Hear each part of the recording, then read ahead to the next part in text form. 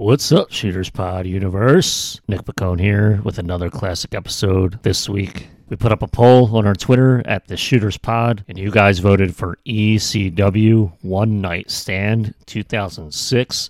We dove deep into this show on June 13th of last year. It was before the official relaunch of ECW as WWE's third brand, where Rob Van Dam cashed in his Money in the Bank briefcase against John Cena at the Hammerstein Ballroom. But first, on this episode, number 328, we talked about Cody Rhodes wrestling Seth Rollins at Hell in a Cell with a torn pec. This would be Cody's last match before he obviously would get that pec surgically repaired. We also talked about Jon Moxley versus Hiroshi Tanahashi for the AEW Interim World Heavyweight Championship at Forbidden Door, and some more current nonsense that was happening in June 2022. So here it is, episode 328, our ECW One Night Stand 2006 deep dive. Acknowledge me. It's a new day. Yes, it is. I am Vaughn Johnson. Who? Smile at you and kick your face off. I'm down with that. You got me mad now. You got a bicycle. Feeling good. All the skeptics and all the people have a little bit of... Let me get it again. Oh, it's live, Hal. Sorry. I love Virgil. I was like, yes, like this guy's awesome. We ride the bicycle in this arena. With my man, Pots and Pants, Nick Pacone. That's me. All you humanoids, get ready. I don't know where the kid is that was riding it, but he ain't on it when they brought it to the ring. Get some and I have passed the brain to DD. But I don't like it when things aren't going my way. Don't you dare be sour. Too sweet. I ain't got no wrestling. Challenge Nick. He don't know nothing else. You know that wrestling. Like, he know that wrestling, boy. And he was about to hop over the table. What? You are achy breaking heart. Wanna be fresh. Oh, no sleep, no food, no nothing. Just maniacism. You got the water, man. Give me a hell yeah! I said give me a hell yeah! What's up, ladies and gentlemen, out there in internet land, and welcome to episode 328 of the Straight Shooters, available wherever podcasts are found. My name is Vaughn Johnson of the Philadelphia Inquirer, and I'm joined as always by my main man, Pots and Pans, Nick Pacone, the Philly Influencer, and Fox PHL, the Gambler. And we have yet another fantastic show ahead of us on episode 328. It is a deep dive. Last week, we dove deep into ECW One Night Stand 2005. Well, we're turning the clock ahead just 1 year to ECW One Night Stand 2006, which took place on June 11th, 2006. So we're just a day past the 16th anniversary of this show, as we record this here on a gloomy and cool Sunday morning here in Philadelphia on June 12th, 2022. So yeah, we're going to dive all into it. It's a very interesting show because this one, unlike the year before, is not a one-off for ECW. This is a relaunch, essentially, of a third brand in WWE. We're going to talk all about it. But before we get into it, I got to do my weekly check-in with my main man, Pots and Pans, Nick. How are you on this ugly Sunday morning, my good brother? I'll tell you, I'm kind of basking in the glory of my Twitter engagement for the past week. Thank you to the Phillies for everyone loves those radio calls. But Scott Fransky, our radio play-by-play announcer here in Philly, if you're not familiar, I post videos with his radio calls a lot of the exciting ones, and it just took off this week. I mean, the Phillies are 9 wins in a row, so. People are jonesed up right now, and I posted. I made like a National Scott Fransky Day thread a couple days ago. So, this is it feels kind of cool. I was like, maybe the _Pacone Twitter account will stick instead of me trying to get back my suspended account, which was actually a year ago this week as well. So, man, little anniversary note there, but I mean, it's been. Good for my Twitter engagement, good for the Phillies, and I guess okay for wrestling. I mean, like Hell in a Cell was pretty darn good. Cody Rhodes wrestled with a torn pec. We actually recorded our last show before Hell in a Cell, so maybe we could touch on that. But Yeah, that was we an didn't- incredible performance by him, We and I think he didn't- did that on purpose. Like, he wants to be known for Yes. that incredible performance. And listen, man, he deserves it. You know, Look, we didn't record, like you said, we recorded the podcast the morning of Hell in a Cell, and I don't think by that point we had knew that he was injured yet. right? Well, I think like we knew he was pulled from the house show that Saturday night, but we it wasn't even noted by the time we were recording whether it was like a serious injury or not. A lot of people were just like, oh, I guess just to keep him safe for the Hell in a Cell match, and lo and behold, Keep We're him back. safe. Keep him safe would have been sending him home. yeah, right. But he worked a Hell in a Cell with a torn pec. Clearly, this pec was all jacked up because when he took that jacket off at his entrance, it was like a gory scene in a horror movie. It was like, oh my god, Dude, the fans were like so uncomfortable that were there. Like they didn't know what to think. it was like body horror. It was like watching The Thing. And like the thing pops up out of the guy's chest at one point in the movie. If anybody's seen The Thing, you know what I'm talking about. It's one of the best like, I guess you call it a jump scare technically, but one of the best like scenes that makes you go, oh my god, in cinematic history. But that's why people reacted to Cody's arm, and rightfully so. I've never seen somebody's arm look like that black and blue in my life, and I would not recommend anybody do what Cody did. But Cody's a little different. He's got a lot of money, so he's a little more secure in his life and as far as his wealth. If you're an independent wrestler, sit your ass down. There's no guarantee that you're going to get those medical bills paid for if you work hurt like that. I would not recommend this for everybody, but Cody, different situation. Again, he got a lot of money, a lot of security. He's fine. So I guess he can afford to work with a torn pec. With that said, working with a torn pec, look, that's a level of guts that a lot of other people don't have. Is it smart? Probably not. It is not smart. I would not recommend it, especially for if you are a talent that's not necessarily working with the funds that Cody Rhodes is working with. But it's gutsy, and he got through it. He won, and now he's got to sit down for a while. And WWE is like, what do we do now? Like, What the hell is going on here? Like, we already don't have Roman. We sat him down for a little while to give him a break, which he deserves. But in the meantime, you're going to have something else to do, right? And Cody's like, they're going to build it around him. And now he's gone for an extended period of time. You got him in WWE out for a while. You got CM Punk out in AEW for a while. Yeah, it's rough. And WWE's already missing Sasha, Naomi, Roman, and now they're out of missing Cody as well. Charlotte's going for a little bit because she got married. Bailey still hasn't returned. It's a lot going on. They're in rough shape right now. But Yeah. I'll give Cody some credit for wrestling with the torn pec. You're a monster for that. I wouldn't recommend it, but he's a beast for it. I guess, he would have to be told, you're not going to do more damage. It is what it is type of thing. So if he can, withstand the pain, obviously he did. Right. I understand the mentality behind that.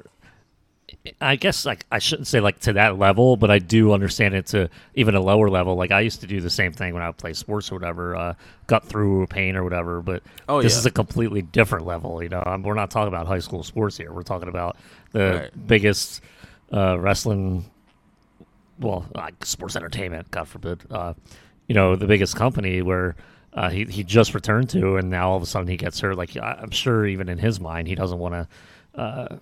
He's in the main event of that Hell in a Cell against Seth Rollins. He doesn't want to let Seth down, first of all.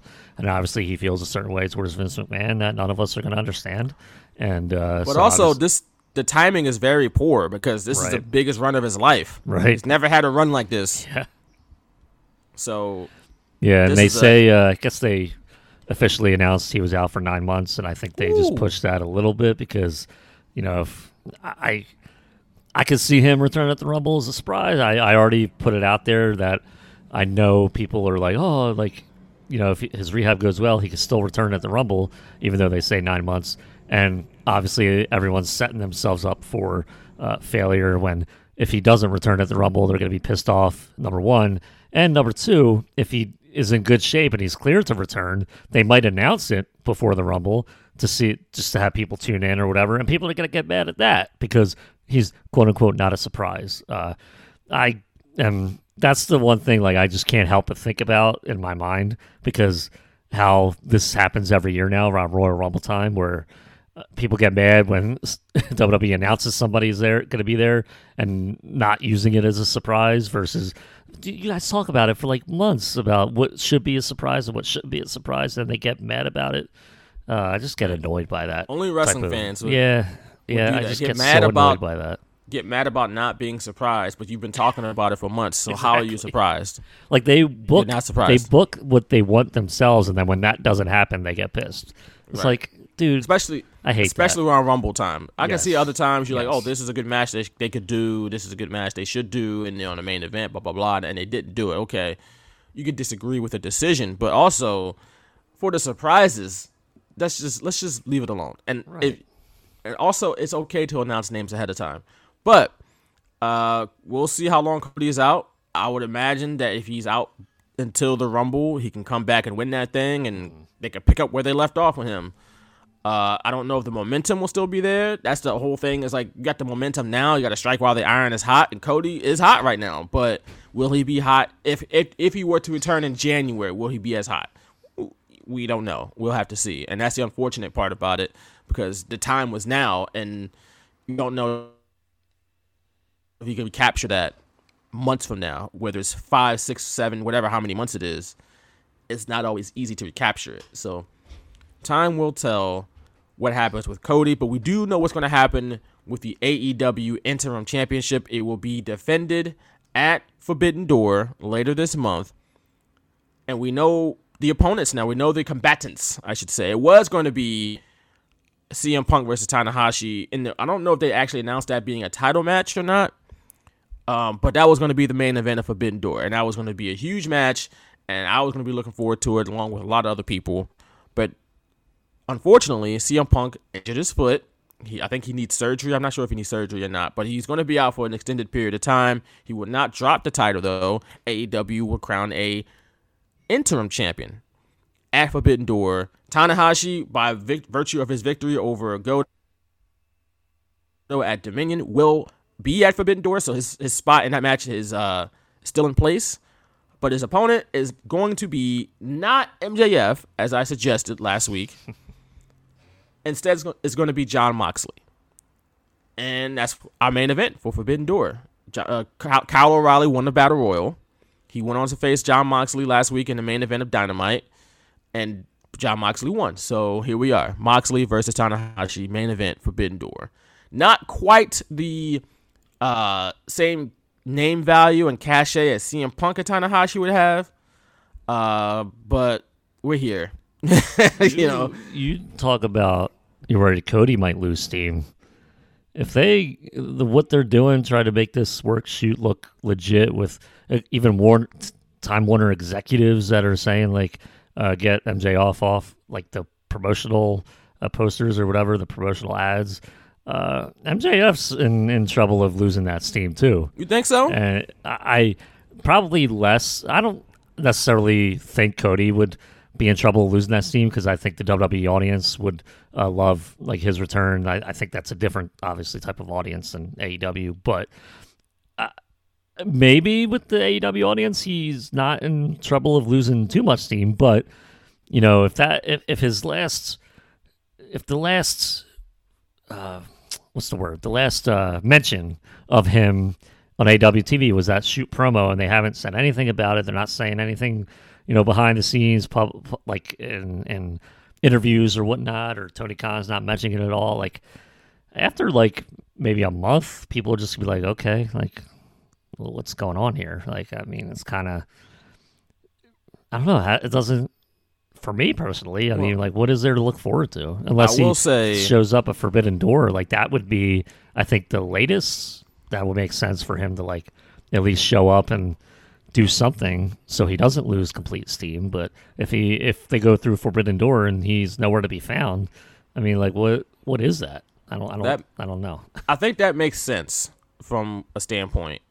I do say, again, and I'm kind of harkening back to CM Punk in 2011 when I thought WWE brought him back too soon. And they didn't really do much. He didn't really do much when he was gone, and then when he came back, it was just like, okay, you're gonna face John Cena now. And even then, they butchered that with the whole cash in, Del Rio, and all that. Nobody asked for any of that. And I understood like trying to have this title versus title thing at SummerSlam. I kind of understood that.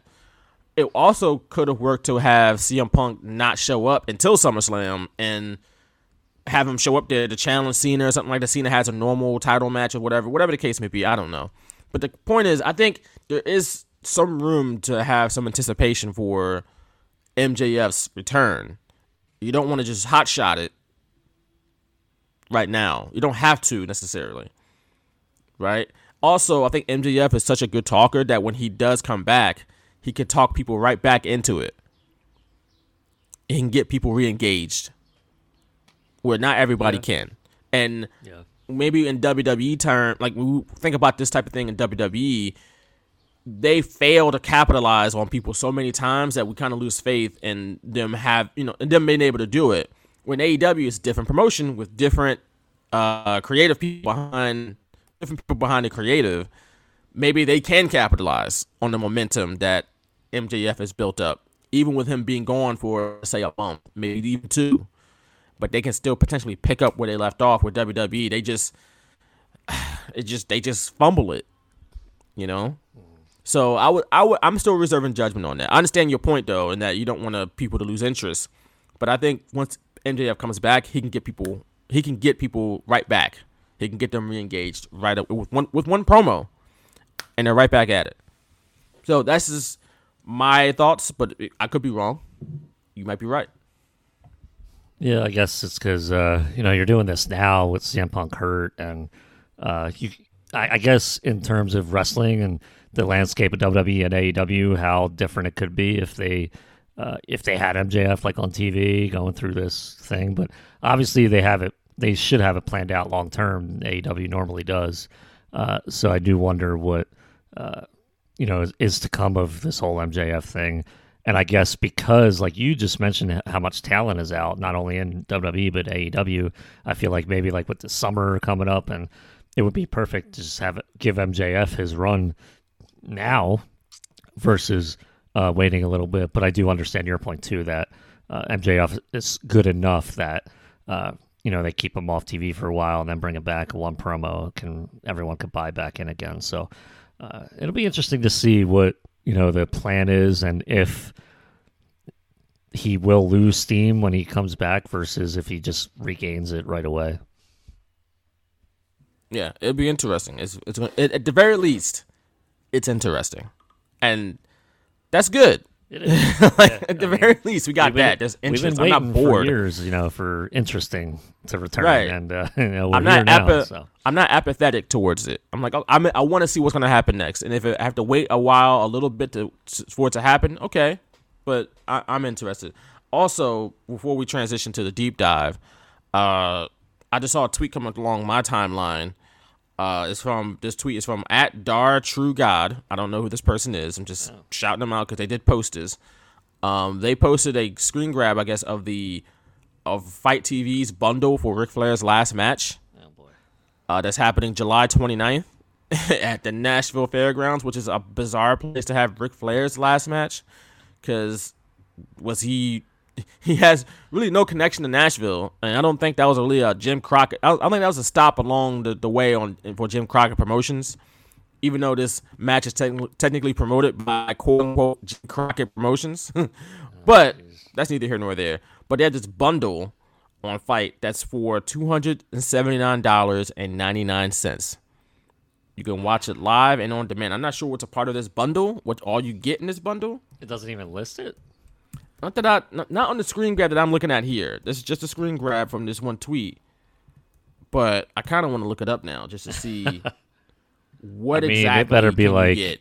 30 plus programs to watch if it's like that. You can watch the roast of Ric Flair on July 29th for $17.99. So I guess that's part of the bundle, right? The roast. Yeah, you get to watch him get roasted. So let's see. Yeah, it's weird because there's another bundle that's for $200. Still a lot of money, but I don't know what's in this bundle. Like, is a big bundle like the roast and the StarCast stuff and his last match? It's still not worth $279. Yeah, look, I'm just come on. I'm just trying to figure it out, bro. I'm just trying to figure it out. Is Conrad the promoter of this or something? Jeez. So let's see. Yeah, you get. I guess in this bundle you get multiple things. Every StarCast 5. Oh, here we go. I got it now. Here, match, the roast of Ric Flair, and something more. You will have. Yeah, every StarCast. So here's what you get in this bundle. This for $200. I'm not sure when they saw the $279 thing. Okay. Yeah, but I see it as $200. Right, in this particular bundle that you can get from Fight TV for Ric Flair's last match, quote unquote, until his next last match potentially. You get every StarCast 5 show, Ric Flair's last match, and the roast of Ric Flair for the smooth price of $200 or $100, $199.99 plus tax. I would assume on that. There's more. And there's more. Underneath. And something more. You will have a piece from the event in your home because with this bundle, you receive exclusive ring-used canvas piece in a commemorative limited edition plaque. That's nice. That's nice. I mean, I'd buy it for $50. I don't know about 200. Not for 200? I don't know. I don't know about that. What is the $279 bundle though? That's what I want to know. I just want to know that. Where is the $279 bundle? What do you get? Is that? Do you get Ric Flair? Is that like adjusted for inflation or something? Look, if it's adjusted for inflation, we might be paying $800 to see this match. Adjusted for inflation. I mean, I have no desire at all to witness this. So oh no, not at all. Not one bit. I don't know. Not why one bit. This had to be a thing, but maybe like the roast of Ric Flair might be the only interesting part of that for me personally. But yeah, especially if you got some actual comedians up there right. who can tell jokes, you know, and can really rip on Flair for like, you know, wrestling at 73, whatever he is, or what he did in that plane ride. Multiple. Oh my God! That's gonna be a joke. That's definitely gonna get made light. There's somebody's gonna make light of that. But like, how many divorces has he had and all that stuff? He just broke up with his most recent woman. Like, a lot going on with this man. But that's that for the current nonsense going on in the wrestling world. Are you ready to dive deep into ECW One Night Stand 2006 for some more hardcore wrestling nonsense?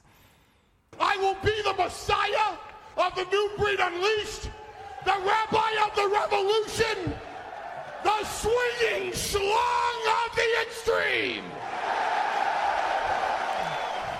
Like I said, nonsense. Zero, like The Office, 0 days since last nonsense. Right. 0 episodes since last nonsense. Can't imagine him doing that promo with like Roman Reigns in the ring nowadays. Roman Reigns would be like, what? Swinging schlong? What are you talking about? Why?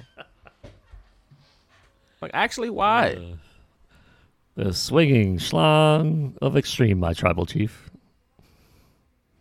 Yeah, what? Oh, man. He was on one. He was. He was very much so. But, you ready to do this? Let's go. Let's do it. ECW One Night Stand took place June 11th, 2006. It emanated from the Hammerstein Ballroom in New York City. According to good old Wikipedia, again, which has never let us down, there were 2,460 people in attendance. That's 40 less than the year before. There were 2,500 even last year. What happened? Even. Maybe the Raw and SmackDown superstars that didn't show up were. Oh, that's true. There was 40 less people. They were all SmackDown and Raw guys. That's true. That's fair. We didn't have pay-per-view numbers for the previous show from last year, but we do have numbers for this year's show. It drew 185,000 North American pay-per-view buys, 304,000 overall, worldwide, I should say, according to WrestleNomics. But again, as I mentioned earlier, the previous year's show was pretty much a one-off, right? It was just an idea that Rob Van Dam had to like, hey, let's do a reunion show. People still love this brand, clearly, because they bought a bunch of DVDs. let's do a reunion show. We got a bunch of guys in the contract. Let's do it. It makes all the sense in the world. And they did it.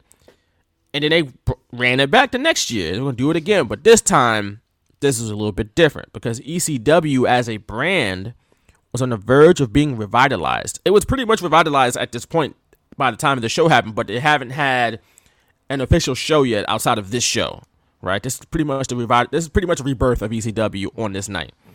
But they're drafting a roster. They have a general manager and Paul Heyman. They're collecting talent and Kurt Angle and other people. It's a third brand. They got a television show on Sci-Fi. They got the slot picked out Tuesday nights, ECW on Sci-Fi, which JBL makes fun of later in the show. But not only is Rob Van Dam a part of this year's show too, he's also in the main event, challenging John Cena for the WWE Championship, which is wild to think about, that the WWE Championship is being defended on what's technically, at least it has the ECW coat of paint on it. It's not, even though it's a WWE show, it's a WWE production, but it's an ECW show, right? And here is the WWE Championship being defended. But for Rob Van Dam, it was his very first one-on-one match for the WWE Championship. He had one-on-one matches for world titles, but that was the World Heavyweight Championship in WWE, not the WWE Championship. Of course, Rob Van Dam earned his title shot by winning the second ever Money in the Bank ladder match at WrestleMania and gave John Cena notice to say, hey, I'm cashing in at One Night Stand. And here we are. But along with WWE title being defended on this show, there was definitely a heavier WWE influence on the show than the previous year. Yes, we did have the contingent of Raw, SmackDown guys come out in the box, yell at people, talk crap, get in the ring, fight people, beat people up. However, we have not only the WWE Championship being defended on this show, we have the World Heavyweight Championship, or there's just the World Championship as they called it, because Rey Mysterio had it. They didn't want to call it a Heavyweight Championship. But they have that being defended on the show. Kurt Angle, he wasn't just limited to cutting promos in the box, in the suite. He's in the ring representing ECW now. He's representing ECW, right? Which harkens back to the moment when he got drafted by ECW back in May, when it came out and with a mouthpiece that said violence on it, which was like, I love Kurt Angle in 2006. He was awesome in 2006. The wrestling machine, Kurt Angle. He wasn't in a good spot in his life personally, but on screen, Kurt Angle was the man. All right, he was amazing. Love Kurt Angle. Before we talk about the show, though, before we get into everything that happens with the show, we got to kind of go back in time a little bit to the time that Joey Styles quit WWE on Raw. Because if you recall, Joey Styles replaced Jim Ross on Raw for a little while. So he's just there calling matches, doing his thing like he normally would. But then out of nowhere, he abruptly quits WWE. And that's kind of the impetus for the return of ECW on screen.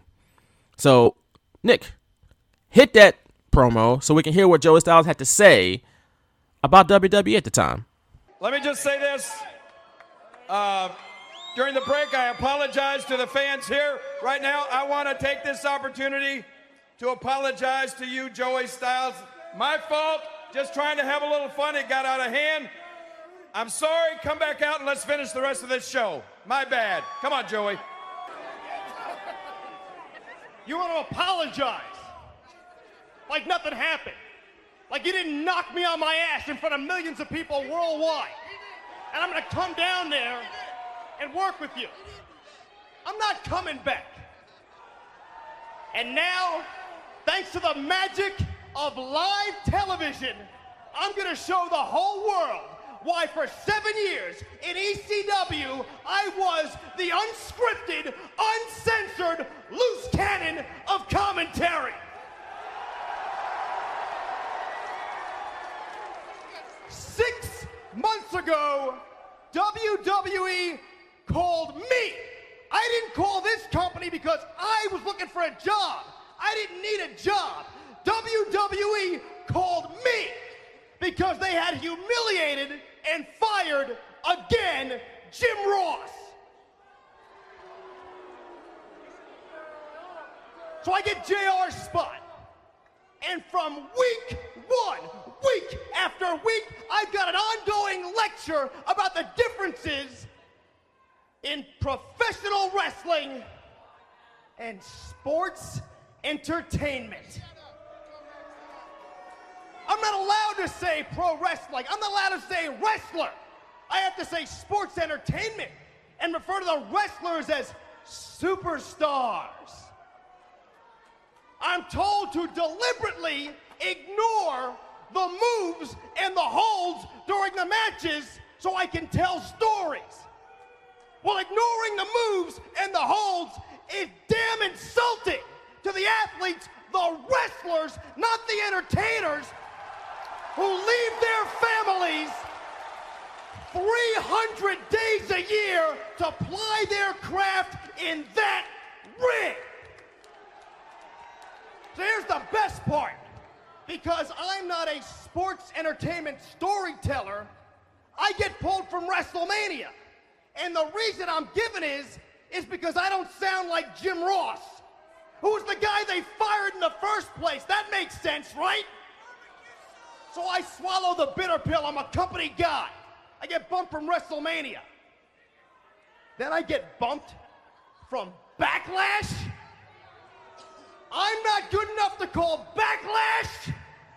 In ECW, I called live pay-per-views on my own. Solo, no color commentators dragging me down. Wasn't done before me, hasn't been done since. But I'm not good enough to call Backlash because I'm not a sports entertainment storyteller. Well, you know what? I am sick of sports entertainment. I am sick of male cheerleaders. I am sick of boogers and bathroom humor and semen, and I am sick of our chairman who likes to talk about his own semen. He mocks God,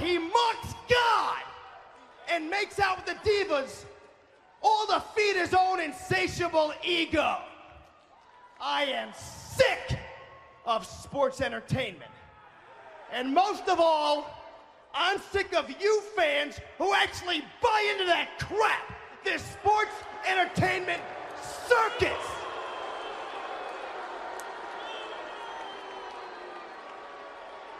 I never needed this job, and I don't want this job anymore.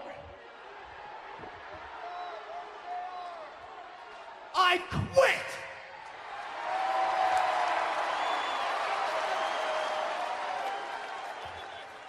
As you heard there, Joey Styles was shooting straight from the heart. Okay? He's tired of the crappy things that was happening in WWE. But this wasn't the first time, or I should say this wasn't the last time. This is one of many times people have gone on WWE television, spoke straight from the heart, and was like, this company sucks. This is all the stupid things they make me do. And I don't like it. None of it makes any sense. The people in the back don't know what they're doing, and you idiot fans just suck it all up. And there's so many times that this has happened, yet all of this stuff still rings true. He still talks about 16 years later, we gotta call them superstars. And it's like, yeah, that's still true to this day. Like, it still happens. Like, sports nothing changed. Entertainment and all that. Right. And this was very prevalent on, like, message boards. That's what I started realizing. Like, oh, yeah, like, WWE kind of does do that in comparison to other wrestling companies. And not really thinking much of it without the internet to tell me about it. And Joey Styles saying this on air, I think was the first time I was like, oh my God, like they're saying this on air, like what the hell? And people give CM Punk credit for his pipe bomb, and it was a hell of a pipe bomb, but this was the first time that I really saw like a shoot promo on WWE TV talking about stuff like, I can't say wrestling, it's sports entertainment, stuff like that, where I'm like, oh wow, like it kind of was out of nowhere too. So right, like you said, it was 5 years cool. later. We had CM Punk cut a similar promo. AJ Lee cut a promo like this, I think in 2014 or something like that. Like there's been multiple promos like this about WWE. Remember when? Who was it? I think it was when they came out and they said like we're going to listen to the fans now. This is now your show, and all four of we've them. been messing up. Right. Stephanie McMahon, Vince McMahon, Shane McMahon, and Triple H all in the ring saying how much the show sucked and we're going to make it better. And then they somehow said, we're going to hire Bruce Pritchard to make this better. Let's bring John Laurinaitis back in here, too. Jeff Jarrett, you run the whole show now. So, also, can we talk about Jeff Jarrett for a second? And how this man is straight up Survivor. This man always finds a way, man, to make moves. We talked about this back in, 2016, 17? When he somehow got back in charge of Impact. Yep. It's like somehow, some way, this man always like finds a way. Mac for him. Right. All the time. It's like Jeff. I applaud. Honestly. Like I wish I knew how he just made these moves, bro. Like he always does it. It's JEFF. Real talk, man. Double J. I literally just put on the Twitter this morning. Like if death, taxes, and somehow Jeff Jarrett is going to find a way to make some moves. I applaud it. He's always in the thick of things, in the mix somehow. Yeah, he's in control of the live events now. Something like that. Yeah, it was like something what Triple H used to do. Live Yeah, event stuff, and now that's Jeff Jarrett's call. He's like an executive vice president. Yeah, which is like, damn, how? Like, how does Jeff Jarrett always find a way to win, bro? Teach me your ways, Sensei. How do you always pull these W's, man? Like, I'm jealous, honestly, but I want to learn. I want to learn. Yeah, good for him. Good for him. Good for Double J. But back to ECW One Night Stand. Again, the promo that Joey Styles cut back on Raw is the same promo we've heard multiple times since. Nothing has changed, unfortunately. But this show begins with a live shot at the Hammerstein Ballroom with all the fans chanting those three letters they live and die with, ECW, over and over and over again. Paul Heyman comes out in his trench coat and hat, which is still not a great look. Even, like, it was never a great look. But here he is, comes out with a microphone to begin the program. And he thanks the fans for the revival of ECW. And he talked about how awesome things were going to be moving forward because it's back under his leadership, under his stewardship. And, man, now we got a good television deal. We don't have to worry about TNN anymore. We're on pay-per-view. Man, we got the talent. Things are looking up, baby. ECW is back. Spoiler, nothing about the new ECW was awesome. Nothing. Maybe for the first month, but other than that. Bro, I'm pretty sure they had the Mummy come out in the first month. Well, that the was zombie. Like, that was the joke. That was the joke. You know, like we're on Sci-Fi, so we're going to do this, and then Sandman like caned the poor sap to hell. So that I thought was like okay, true, like but at least they're I'm good, they're self-conscious about it. So ECW is going to definitely be different, and then it wasn't a month later. So nope. Unless you count CM Punk and John Morrison kind of like cutting their teeth on ECW as awesome, that's it. What good came out of the WWE ECW?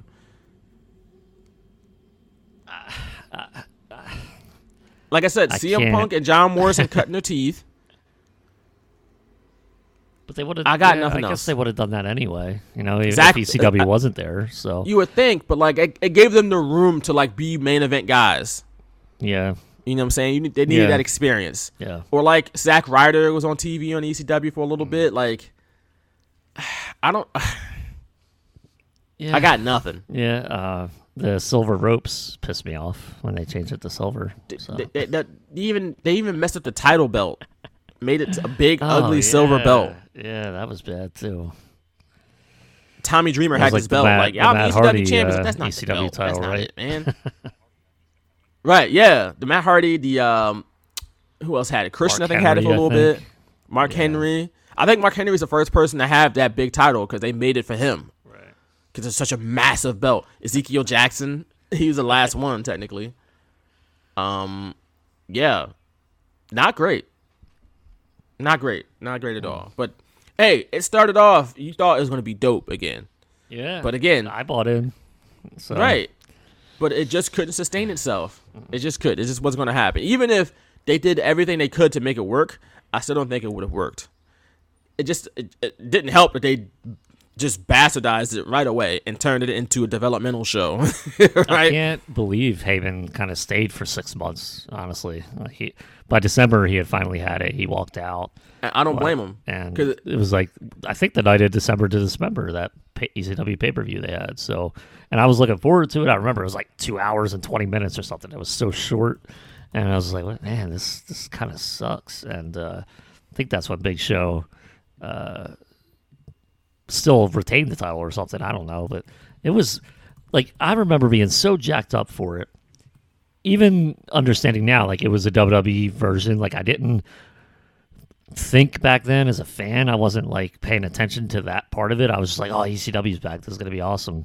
And it really felt like an ECW show, the first sci-fi show. And even with, like you said, the zombie came out, whatever, but it was all for Sandman to just cane the crap out of him.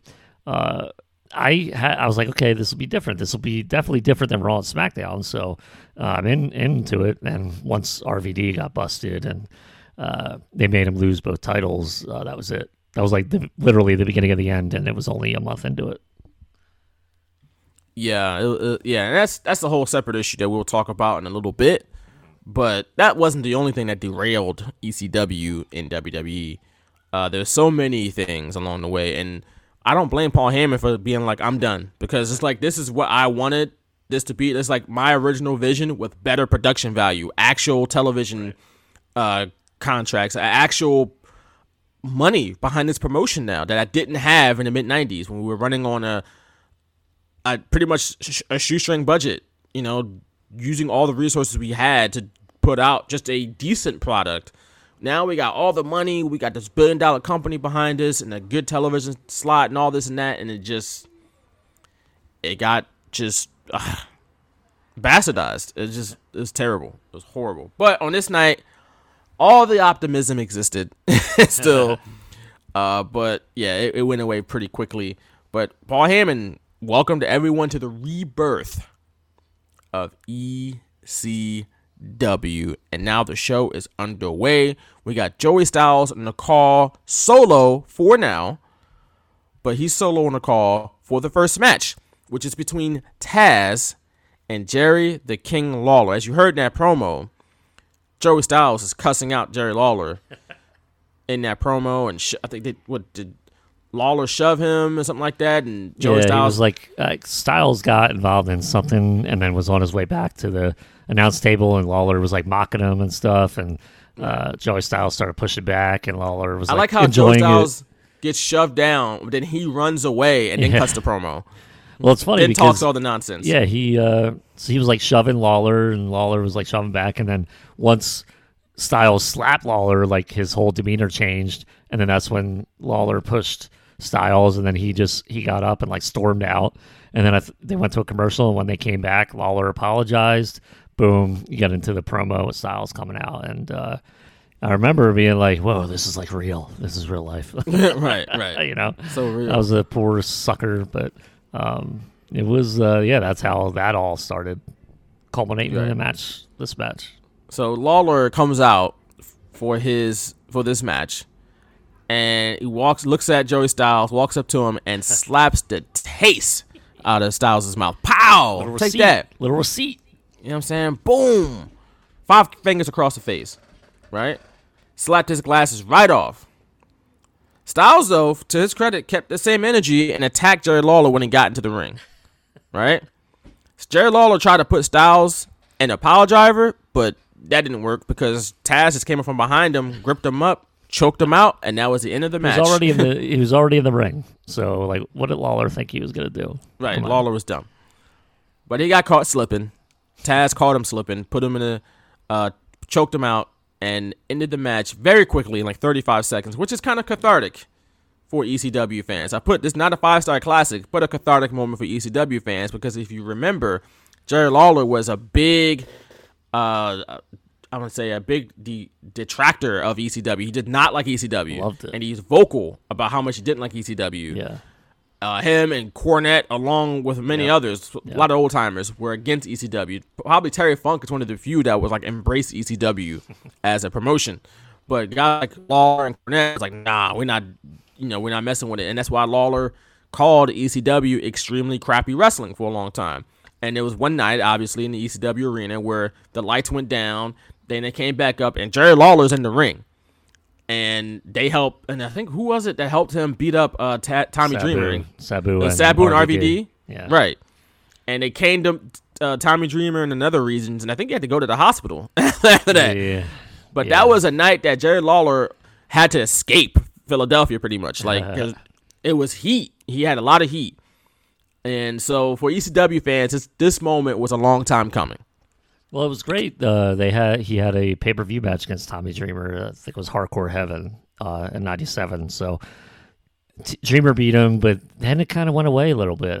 Like that whole thing with Lawler and ECW, and then I guess the quote-unquote rebirth of ECW, they decided to go back to that, and didn't have the same feel to me personally because I watched that whole '97 ECW thing from like start to finish, and hated Jerry Lawler, but I'd be confused sometimes as to why like ECW wouldn't appear on WWE, and then like Lawler would appear on ECW, and sometimes they would appear on Raw, like ECW stars. So yeah, it was like a little confusing for me as a fan to like keep track of what was going on. But looking back, it's kind of like funny that, you know, after that Hardcore Heaven match, there really was no more WWE ECW feud on screen. It was just like guys going from WWE to ECW as like a different character, guys like Justin Credible, you know, people like that.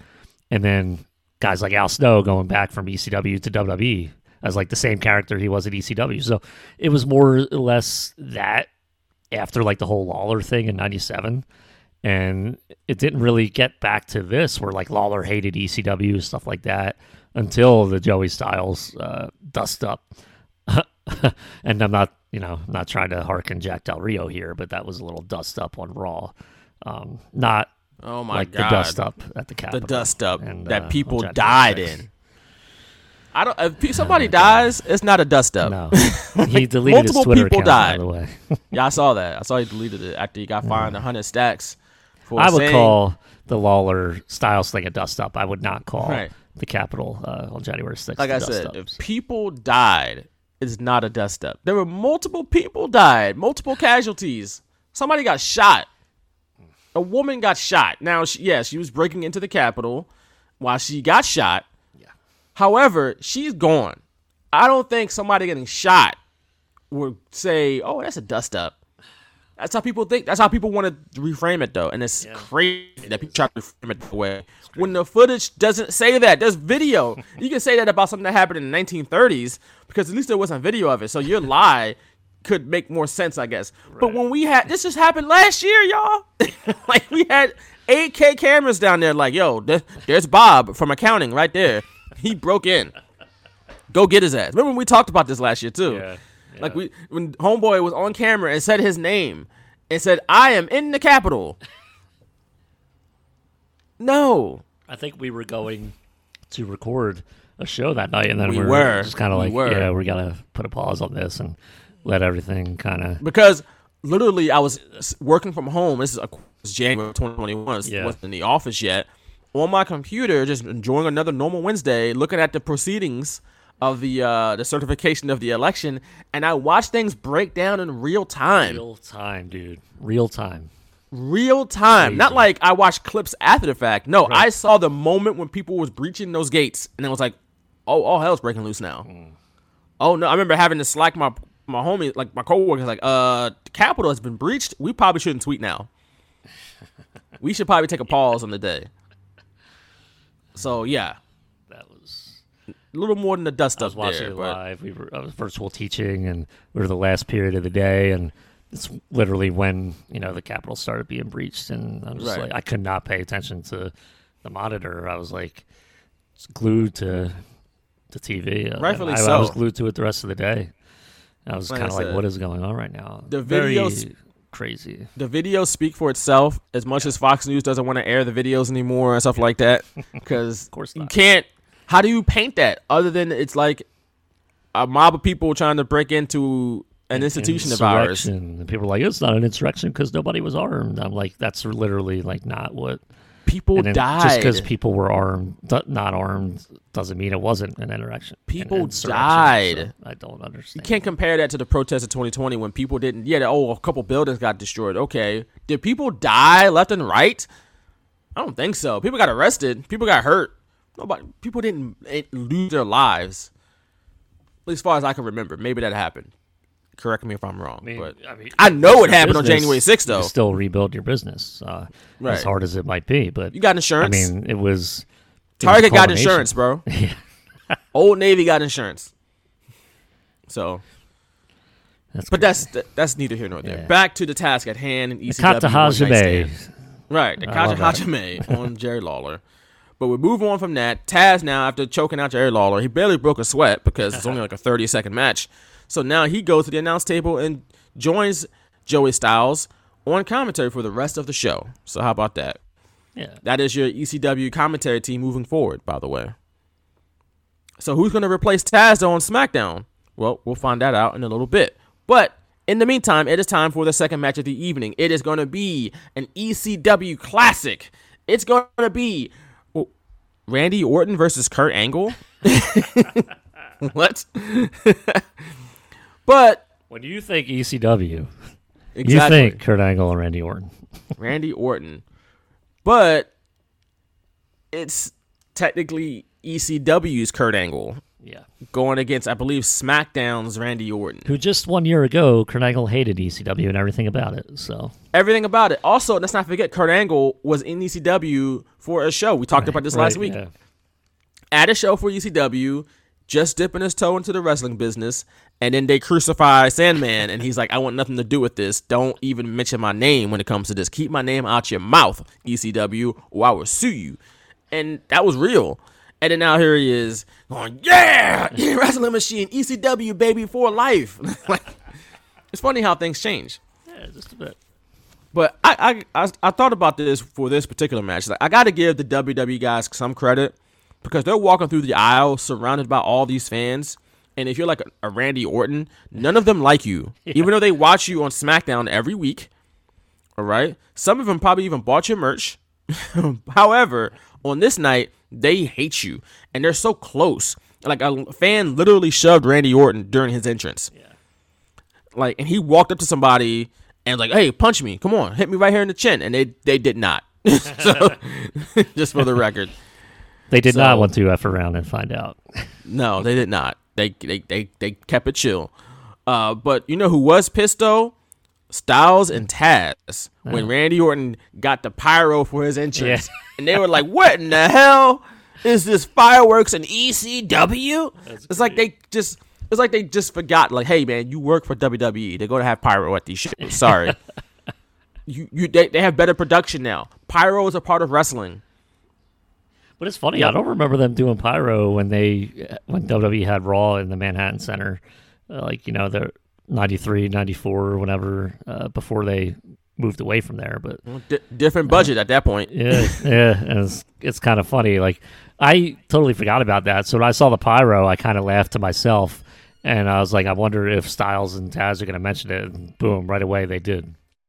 Right, but also like, get with the times, guys. You kind of work for $1 billion company. There might be some bells and whistles now. Just because. Also, Orton's pyro was dope. Who doesn't like it? I loved it. Like, have the shower just behind him as he's posing. Like, what a visual. Put it in a gallery, like an art museum somewhere. Like, it's dope. Like, he's posing with the pyro behind him. Like, that's an iconic visual. So, yeah, I don't give them how extreme you are. You can appreciate good visuals too. Quality visuals still, you can still be extreme and enjoy good visuals. But that's why they're the revolutionary force in sports entertainment.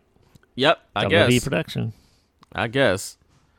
But I also put down, like, if my entrance has pyro, I'd want my pyro wherever I go, including like normal places like the grocery store. Like, if I had pyro in my life, I could just walk into Rite Aid and be like, bam, and pyro comes down behind me. Like, why not? If I could afford that, I would do it. But I can't. But we talked about earlier, given what we know about Kurt Angle and his history to ECW, it's still funny to see him representing the brand at this point. But yeah, of course, he's still technically in WWE. It's just, ECW coat of paint, but it's still funny. I also put here, though, just this Kurt Angle's vibe and energy by this point in 2006, he could have been like a new version of Taz in the new ECW. Like, because people love ass kickers. Even ECW fans could appreciate how much Kurt Angle could whoop ass in 2006. If they just had Kurt Angle be like this monster wrestler in ECW and just tearing people apart, that might have been made ECW must-watch TV. Even after RVD got stripped of the titles, they could have put Kurt Angle on that spot and had him just beating people's asses every week. Like, he comes out and people lose their minds. Right. It's like pretty much what Taz was in the late 90s in ECW. And that worked. They could have did the same thing with Kurt Angle, but I'm sure it was some behind-the-scenes things that prevented that from happening. Because, again, Kurt Angle was not in a great spot in his life personally by 2006. But on screen, he was incredible. Like, to me, he reminded me if Brian Dawkins had become a wrestler. What kind of wrestler would Brian Dawkins have been? He would have been Kurt Angle circa 2006. Like, just super intense, throwing people around, and people just going nuts in South Philly by chance too. So yeah, I just that's how I felt. And for those who don't know, Brian Dawkins is a former Philadelphia Eagles player. He retired some time ago. He's in the Pro Football Hall of Fame, one of the best safeties of all time. But known for his intensity and his ferocity, which is why they called him Weapon X, like Wolverine, when he played. He also had 2 lockers at NovaCare. I don't know if everybody knows this, but he's the only person to have 2 lockers. He had his own locker that said Brian Dawkins on the nameplate with his normal stuff in it. Then he had this other locker next to him that said Weapon X on the nameplate with all this Wolverine stuff in it. And no one said anything. It wasn't like, oh, Brian Dawkins shouldn't have 2 lockers. It was like, oh, yeah, of course he has 2 lockers. Do you want a third? Right. Like, how many lockers does he need? Like, oh, sir, you want this locker? No, you can get cut today. You don't have a locker anymore. That's Brian Dawkins' locker. That's Weapon X locker. Leave it alone. Don't touch anything in there. And they actually, at the Hall of Fame, when Dawkins got inducted, they would set up like a locker, like a ceremonial, like a display locker for each player getting inducted. They actually set up, I think, 2 lockers for Dawkins at the Hall of Fame too. So that's what I'm saying. He's that guy. It's B-Dawk, one of the best Eagles players of all time. But as far as this match, Kurt Angle was putting on a wrestling clinic early on. He was tossing Randy Orton around left and right. Like he was nothing, by the way. He would just pick up Randy and just throw him across the ring. It's like, good Lord. Randy Orton is a full-grown man. You should not just be able to throw people around like that. But this was what the type time that Kurt Angle was on circa 2006. He was just on a different level, on screen at least. This match, though, I thought was very, very well done. Like, I don't know about you. I love this match. I enjoyed the part. I mean, it was a good match, 15-plus minutes, so good for that spot. Randy Orton had a reputation for being like one of the most boring wrestlers at this time because he utilized headlocks like 75% of his matches. And the funniest part to me was when he slapped a headlock on Kurt Angle and he started getting booed like hell, and the crowd started chanting boring and stuff like that. And I was like, oh, like I guess the rumors are true. Like I didn't really pay attention to his matches that much because he never entertained me that much back then. Post 2004, 2005, I didn't really care much for him. But the fact that he utilized headlocks all the time, and the fact that the ECW audience was smart enough at that time to boo the hell out of him because he had that reputation for these long, boring headlocks in all of his matches, that kind of made me laugh a little bit. Yeah, but this was a great match, though. I thought this was a great match. Orton, nice ending Orton sequence. It was counter by counter by counter by counter, right. And boom. And an ankle lock. Orton taps out to hand Angle the victory. Orton after the match demanded that he get a second ref out there to help him out, which was, he's like, hey, man, my ankle's messed up. Get somebody out here to help me. And this was much to the dismay of the ECW fans, who apparently believe that if your ankle is nearly broken, you should just be able to walk it off just fine. Like, you all right? You tough, right? You gotta. Yeah, dude. I was in the middle of that. Looking back, I kind of like, oh man, why did I think that way? But it's like that ECW was almost like a cult. I mean, it was a cult, and we'll even see later on when Terry Funk had to leave his match and come back. It's like I thought, okay, well, like they're losers. If they can't tough it out, like they're losers, and I'm kind of mad that I was so gullible for that type of crap. Yeah, it's wild stuff. It's kind of funny with the fans chanting at Orton, though. Right. We won't say the word they chanted at him, but rhymes with wussy. Yeah, it wasn't great. It wasn't suitable for children. That's why we get the parental discretion warning, parental advisory warning at the beginning of these shows, because there's a lot of vulgar chants from the fans, which they make themselves part of the show, which can be good and bad. I think it's good in the main event, though. I'll explain that later. Yeah. However, it's time to move on to the next match on the card. It is the full-blooded Italians, Little Guido and Tony Mamaluke, going against Super Crazy and Tajiri. We talked about Tajiri last week a little bit because he was on the show, but I don't think we properly gave Tajiri his flowers because he was awesome. Let's just flat out. Tajiri was dope. He was super talented in the ring, and he could actually pull off WWE's nonsense racist depictions of him. Like, when they would have him just speak Japanese and no one would understand him because he would just speak Japanese, and he would go have all this kinetic energy and he'd be doing all this crazy stuff, and William Regal's looking at him like, oh my God, what is wrong with you? But it actually worked somehow. Like, he was really funny in WWE, and him and William Regal together worked somehow. But Tajiri was dope. He was very talented. I think he's still wrestling, by the way. Jeez. Tajiri. He had some of the best looking kicks in the business.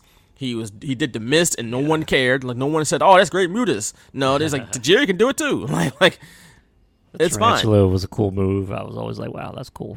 Right, even though it was illegal technically, they would always count. Well, I mean, he had 5 seconds, to break the ropes, and he always did. Right, that's what I'm saying. They always count him down, but yeah. So Tajiri was dope. Always liked him with William Regal together. But yeah, he's very talented, and I think I guess underrated is a good word for Tajiri. He's a very underappreciated, maybe too. Yeah, very. I don't know. I don't know what the word is, but when he and Super Crazy would have all those matches on ECW like every week on TV, it got like so boring. And at some point, I was like, okay, there's no title involved.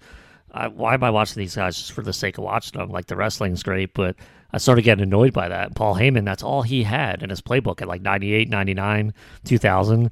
He would just have the same guys fight each other every single show. And same with RVD and Jerry Lynn. Like, the matches were great, but like, it's like, okay, at some point, like, you really saw how bad ECW was down in terms of talent once people started leaving for WCW and WWF at the time. Like, and that's how I remember him in that version of ECW, and it kind of sucks. Like that's what I remember because it's like, man, Paul couldn't do anything better than that. I mean, you gotta think, but you gotta think exact matches every single show. Like they lost the Dudley Boys, they lost Raven, they lost Sandman to WCW. Yeah. People forget about Sandman going Taz. To WCW as Hack. They lost Taz.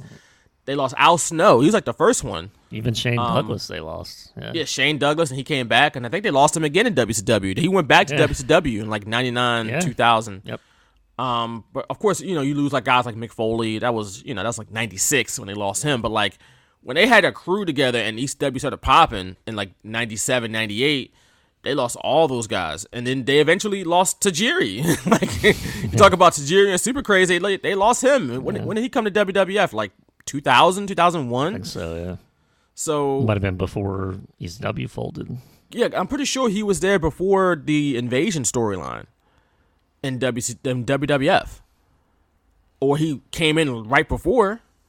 So yeah, they lost a lot of guys, man. And so yeah, I'm not surprised that the depth was lacking at a certain point, because look at the crew they lost. They was losing people left and right to the bigger promotions. So that's how that be, though. You know, the people go to the money and they're gonna get paid. It's like Mike Awesome. We talked about him last week. People want to get paid, man. Don't blame anybody for getting paid. He was not the first guy to leave ECW, even though he was a guy who left ECW as champion. That is the difference. The only guy I'm surprised they never lost was Rob Van Dam. Like, you have to believe he got numerous offers. You would think, right? WCW and WWE, but you would think. And he might have been thinking about his own career, be like, well, if I could stay here and, you know, become ECW champion at some point, I'll be worth way more than I am right now. Like, so I don't know if he's ever done like shoot interviews on that, but he is the one guy that I just couldn't believe didn't leave. While right, because as soon as he left, he got skyrocketed to the top of the card in WWE. Like, they wasted no time putting RVD in a spot. Yeah, Am I tripping? Like, even throughout the Alliance. His first appearance was when that night they formed the Alliance with WCW and ECW. Right. So he didn't even, I guess he technically didn't even leave ECW. He was there until the very end. And then once they folded, they were reborn back in July of 2001 to team with WCW. So that was his first like normal appearances on WWE TV. It wasn't like, you know, his one-offs in 97 as part of ECW and his feud with Jerry Lawler, stuff like that, or feud with Tommy Dreamer and Sandman with like his pro WWF type thing. But it was he did get skyrocketed. I think even later that year he main evented with Stone Cold Steve Austin, one of the pay-per-views. Like, it was just incredible. It was when it might have been September. I don't know. But I'm pretty sure he main evented, or maybe it was a Raw or something. Because he was like the Alliance member that was like beloved by everybody. Like he would be the only one that wasn't like booed or whatever. So right, he was the only one that didn't get mercilessly booed when they came out, or even like really depicted as a heel. Correct. Never made Rob Van Dam a bad guy, even when he was a part of the Alliance. He was just there. Yeah. He would do his thing, and he would just go okay and whatever. He'd just do his thing. And then I'm pretty sure he was in the main event of No Mercy in 2001. I think it was like Kurt Angle, Steve Austin, and RVD. That might be what I'm thinking about. I think that was it, because I remember The Rock and Jericho had that WCW title match, and I think RVD was in the main event of No Mercy, and that was, again, 2001 during the Alliance. So they always found a way to put Rob Van Dam in good spots. He was only there 3 or 4 months by that time. Right. And he was the only one in that spot, though. Nobody from WCW had that spot yet. Booker T wasn't in, well, he had the SummerSlam spot. I take that back. Booker T was in the main event of SummerSlam with The Rock. But, like, really, it was Kurt Angle and Steve Austin was the main two guys that summer. And then RVD was in there. Like, okay. So yeah, they always knew what they had in RVD. So that's why I to your point, it is surprising that he didn't leave before that, because he was clearly thought of and highly thought of by multiple people. You gotta assume he would have made more money than Sandman, even Shane Douglas. At that point, I should say RVD was hella talented. He was super cool. So yeah, I don't blame anybody for putting RVD in those spots, and I wouldn't have blamed anybody for paying RVD more than Shane Douglas. If I had my choice between Shane Douglas and Rob Van Dam, if both guys are equally as healthy, because obviously Rob Van Dam, you know, with his style, he could probably get hurt. But regardless of the injuries, I'm taking Rob Van Dam every time. Yeah. No question. Also, Rob Van Dam in the WWE name now, too. Don't forget that. I think he just went in this year. So, I think it was this year he went in. But either way, they always did right by Rob Van Dam, at least in the beginning. I should say that. But this match between Tajiri and Super Crazy against the FBI, another fun one. Also thought that Little Guido, Nunzio, whatever you want to call him, also underrated and underappreciated as a performer. He's a guy that always somehow had a job for a long time. Like, he's just always working, and because he could work, he could do a lot of stuff. So Shout out to Little Guido as well. And the FBI won with a double fisherman suplex. How about that? So, but after the match, Big Show comes out because Big Show is also in ECW now, right? He turned on Raw and joined ECW. And he comes out off his Raw shirt to show an ECW shirt, like the funniest turns ever, man. Just cracks me up. I'm hardcore, like they're the NWO now or something, right? But Big Show comes out and he goes face to face with Big Guido. And he kicks Big Guido right in the nuts. And then whooped everyone's ass in the ring. And that was it. And I wrote, it was a sign of things to come for ECW. For the old ECW, at least. Because this is what's going to be. It's going to be WWE guys coming in and whooping all of your favorites' asses. The only one that would have been remotely spared was Rob Van Dam. And even he got suspended. So that's why he also got spared. But yeah, got more of this to come, ECW fans. They liked it at the time, but they would not like it moving forward. But after that, we're back in the suite. Because who's in the suite? It's John Bradshaw Layfield. Back again with a microphone. The fans told him to suck it. Or they said something probably more vulgar than that. Yeah. But then he was like, I see no women out here. But you guys are chanting about male genitalia. And then he says, now tell me who's the fruit booty. What? Oh, JBL, man. JBL. He's actually pretty funny, man. I'm not going to lie to you. Then he announced that he was the new color commentator on SmackDown and replacing Taz. So there you go. Now kiss my ass. This show sucks.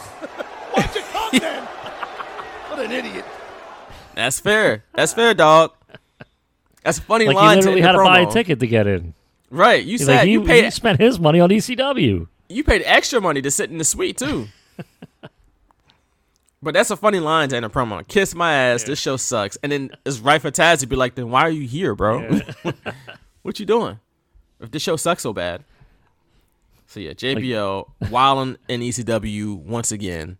Hey, look, I'm just gonna put it out there. Obviously, JBL probably would have done it because going to ECW was kind of seen as like a demotion. However, JBL and ECW could have been a fantastic heel. I agree. Fantastic heel. And he could have had, it's not like JBL couldn't get extreme or something like that. He could have done like Texas Bull Rope matches and stuff like that in ECW. Man, that could have been some money there. Could you imagine if, I know it had to be rushed together because RVD would, be arrested for, his marijuana possession or whatever. But if they had, instead of Big Show beating him, you have JBL beat him and hold the title hostage until RVD would come back and eventually win it back. Like, that's a good pro wrestling storyline. When RVD came back, he would eventually make his way back into the title picture, but he would never be the ECW champion again. So I don't know, maybe it would, if that would have changed anything, but if they just had JBL, I guess he was not wrestling anymore, right? He was a commentator, so. Right. So he was doing like he mentioned in his promo, he had radio shows and stuff like that. He was kind of he was definitely phasing himself out of wrestling, setting himself up for what he's going to do next. And he would come back to wrestling, but at this point, he was, because I think he had that year-long run as champion. Yeah. He had been wrestling for years before that, so he's like, I'm kind of done. He was kind of done. It would have been so great, other than the Big Show, and it would have made ECW more watchable, I think, at that point. JBL cutting promos on those fans, every week. Every week. Woo! Joey Styles and Taz just berating him on commentary, and it would just be great. It would have been fantastic television. But yeah, like you said, JBL was kind of slowing down his wrestling at this point and doing a lot of TV and radio and also being a color commentator on SmackDown. So he was actually good on SmackDown too. Like when he first started on SmackDown. Now eventually he became kind of a parody of himself by going Michael and all that stuff. He's in our first goat. Shows of He's a farm animal, Michael. When we started this podcast, you would make fun of that all the time. You'd be like, Michael, do all that. And it made me laugh. And Michael. that's how long we've been doing this podcast. Isn't that crazy? Right. Because Wow. once upon a time, going Michael on Twitter and spell it Maggle was how you made fun of JBL. Saying Michael. Instead, he would go Michael. Because he's Texan, so he's got a little bit of an accent there. But that seemed like yesterday. That was like 7 years ago. I know. That is nuts. 7 years ago. Michael. But we move on from that to another historic match in ECW. It is for the World Championship. Or World Heavyweight Championship. Yeah. It is Rey Mysterio, who is the world champion, not world heavyweight champion because he's not a heavyweight, I guess. Stupid. Either way. Why put the belt on him if you're going to change the name of the belt? Like, what? But he's going against Sabu for the world title. This is wild. Even by 2022, to think that Rey Mysterio and Sabu were wrestling for the big gold belt at an ECW show. The same big gold belt that Ric Flair held, and Dusty Rhodes, and Sting, and Hulk Hogan, and so many others. Here's Mysterio and Sabu in the Hammerstein Ballroom. Jack Swagger, stop it right now. That was when we knew that title had no longer meant anything to WWE. Jump the shark. To be totally honest with you, once Jack Swagger got it, it was like, I think I know what the number one title in WWE is now. It's not the big gold belt. I think I know which one it is though. But yeah, this is an Extreme Rules match too. It was about Extreme Rules match for the world title. ECW fans, for whatever reason, just had it out for Rey Mysterio. I still don't understand. I do not get it. And he was wearing the old school tights. How do you hate on that? No stupid baggy pants that hide his knee braces or whatever. I hated that look. But he's like wearing his old school tights. How do you hate on that? Look, I don't know. But they did somehow. This match, though, predictably started off by Sabu and Rey Mysterio literally throwing chairs at each other's faces. Okay. Mysterio at one point did a springboard senton out of the ring to Sabu through a table. Okay. The referee threw up the X as if the match was over, but the match continued. I don't know if you saw that. Yeah. The referee clearly threw up the X, signifying like, hey, somebody's too hurt. But the match continued. One point, the match ended at this point is when Sabu did a springboard DDT to Mysterio through a table that was propped up between the guardrail and the ring apron. This spot looked hella dangerous. It's classic ECW though. I've seen that. I've seen Sabu do that like so many times. So Nobody if anyone you would feel safe doing it, it'd probably be Sabu, I guess, right? I guess, but nobody broke their neck doing that because if something goes wrong, your neck is broken. Right. At the very least. That's how I feel about certain moves. Like if we make a mistake on this move, will somebody break their neck? Yeah. If that's the case, you probably shouldn't do it because mistakes happen. Mistakes happen. Human error is a thing because we're human beings. You don't mean for it to happen. They may not happen often, but all you need is one. And your neck is broken. So that's just me, at least. Wild spot, though. Yeah. It's a spot that neither man got up from. There's a doctor that rushed to the ring, I guess, in a bow tie. I guess he's supposed to be a doctor. And he's like, no, I will not let this match continue. Neither one of these guys can continue. And the match was ruled a no contest. They didn't ever explain who that man was or who he represented. He just had a bow tie, and that was it. And I guess because he had a suit and a bow tie on, we supposed to just assume he's some sort of authority figure. Right. But that's it. That's all we got. But of course, just the microcosm of the ECW fan. They chanted bullshit. It's right. Like, man, relax, guys. Like, these guys Jesus. almost paralyze themselves. They're doing this now for you're you. mad about it. Like, knock it off. Crazy. Yeah. Knock it off. That's weird stuff. I do. I can understand. I mean, like, you want to see a finish, and I feel like some type of way. I'm just when I see that and hear that, I'm just like, man, these fans, they do not hold up well at all. I do understand that, like, you want to see a finish, but like that spot was wild. They probably shouldn't get up after that. The thing is, they've seen that spot so often; they're so desensitized to it. I was the same way back then. I'm like, okay, it's a DDT through a table. We've seen this a bunch of times, so get up and finish the match. Like, but it's weird to be that way. I don't want to be that way. So just, maybe they were thinking they would have a rematch down the road. I don't know, but to have it happen at an ECW One Night Stand show, I understand, but it's like weird. It's just like, relax, guys. It's okay. There are more matches to come, right? Including the next match, which was between these two shows of ECW One Night Stand 05 and 06. The next match is probably the most hardcore extreme match of the bunch. Yeah. It is Edge, well, originally, I should say, Edge and Mick Foley scheduled to go up against Terry Funk and Tommy Dreamer. Hey, the Funker's here. Right. However, eventually we'll get to it, but Lita was inserted for Edge and Mick Foley's side, and Beulah McGillicuddy, who was never really a wrestler, was inserted for Terry Funk and Tommy Dreamer. But let's, we'll get to that point in a little bit. But however, I got to mention that Mick Foley was a heel here in 2006, which was kind of weird. I know he had been a heel in ECW by like admonishing all of the violence in ECW. That's kind of what his thing was. But by this point in WWE, people loved Mick Foley. He's one of those guys you didn't want to boo. Foley is God. That's what people would literally put on signs back in the late 90s. But here he was here, and he is a full-fledged heel cutting a promo talking about how he sold out. Not to WWE, but he sold out Madison Square Garden. That was good. That was really good. He said he loved ECW when it was run by a creative genius. That genius was not Paul Heyman. No, it was Stephanie McMahon. And he gave a "Long live the Alliance" chant.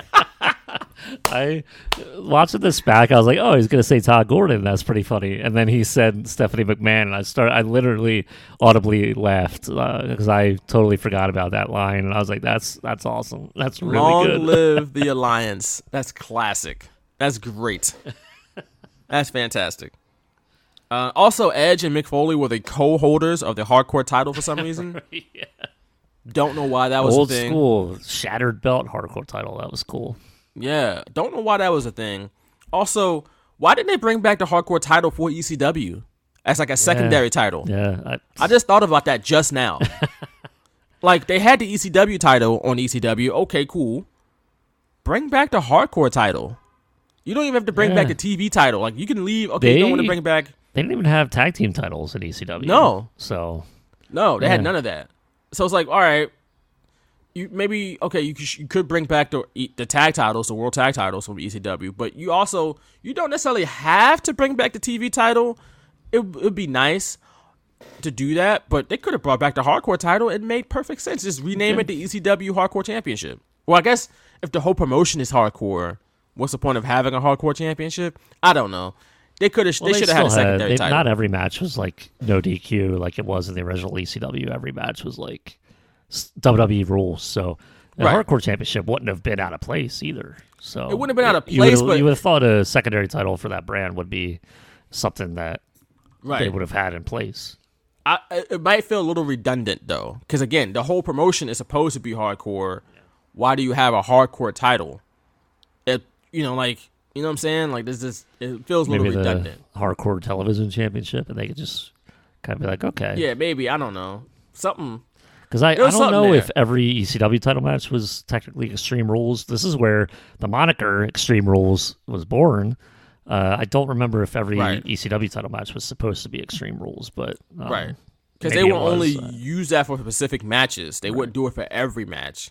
where it was pretty much implied that every match in the original ECW had no rules. So, yeah, like because there was weapons used in like every single match almost. Right, because it's ECW. Except like when they had the luchadors before WCW stole them away. Like they would just be like regular technical wrestling matches. Right. So, I kind of talked myself through it here. You kind of just heard me talk myself through it in real time on the podcast to kind of figure it out for myself. But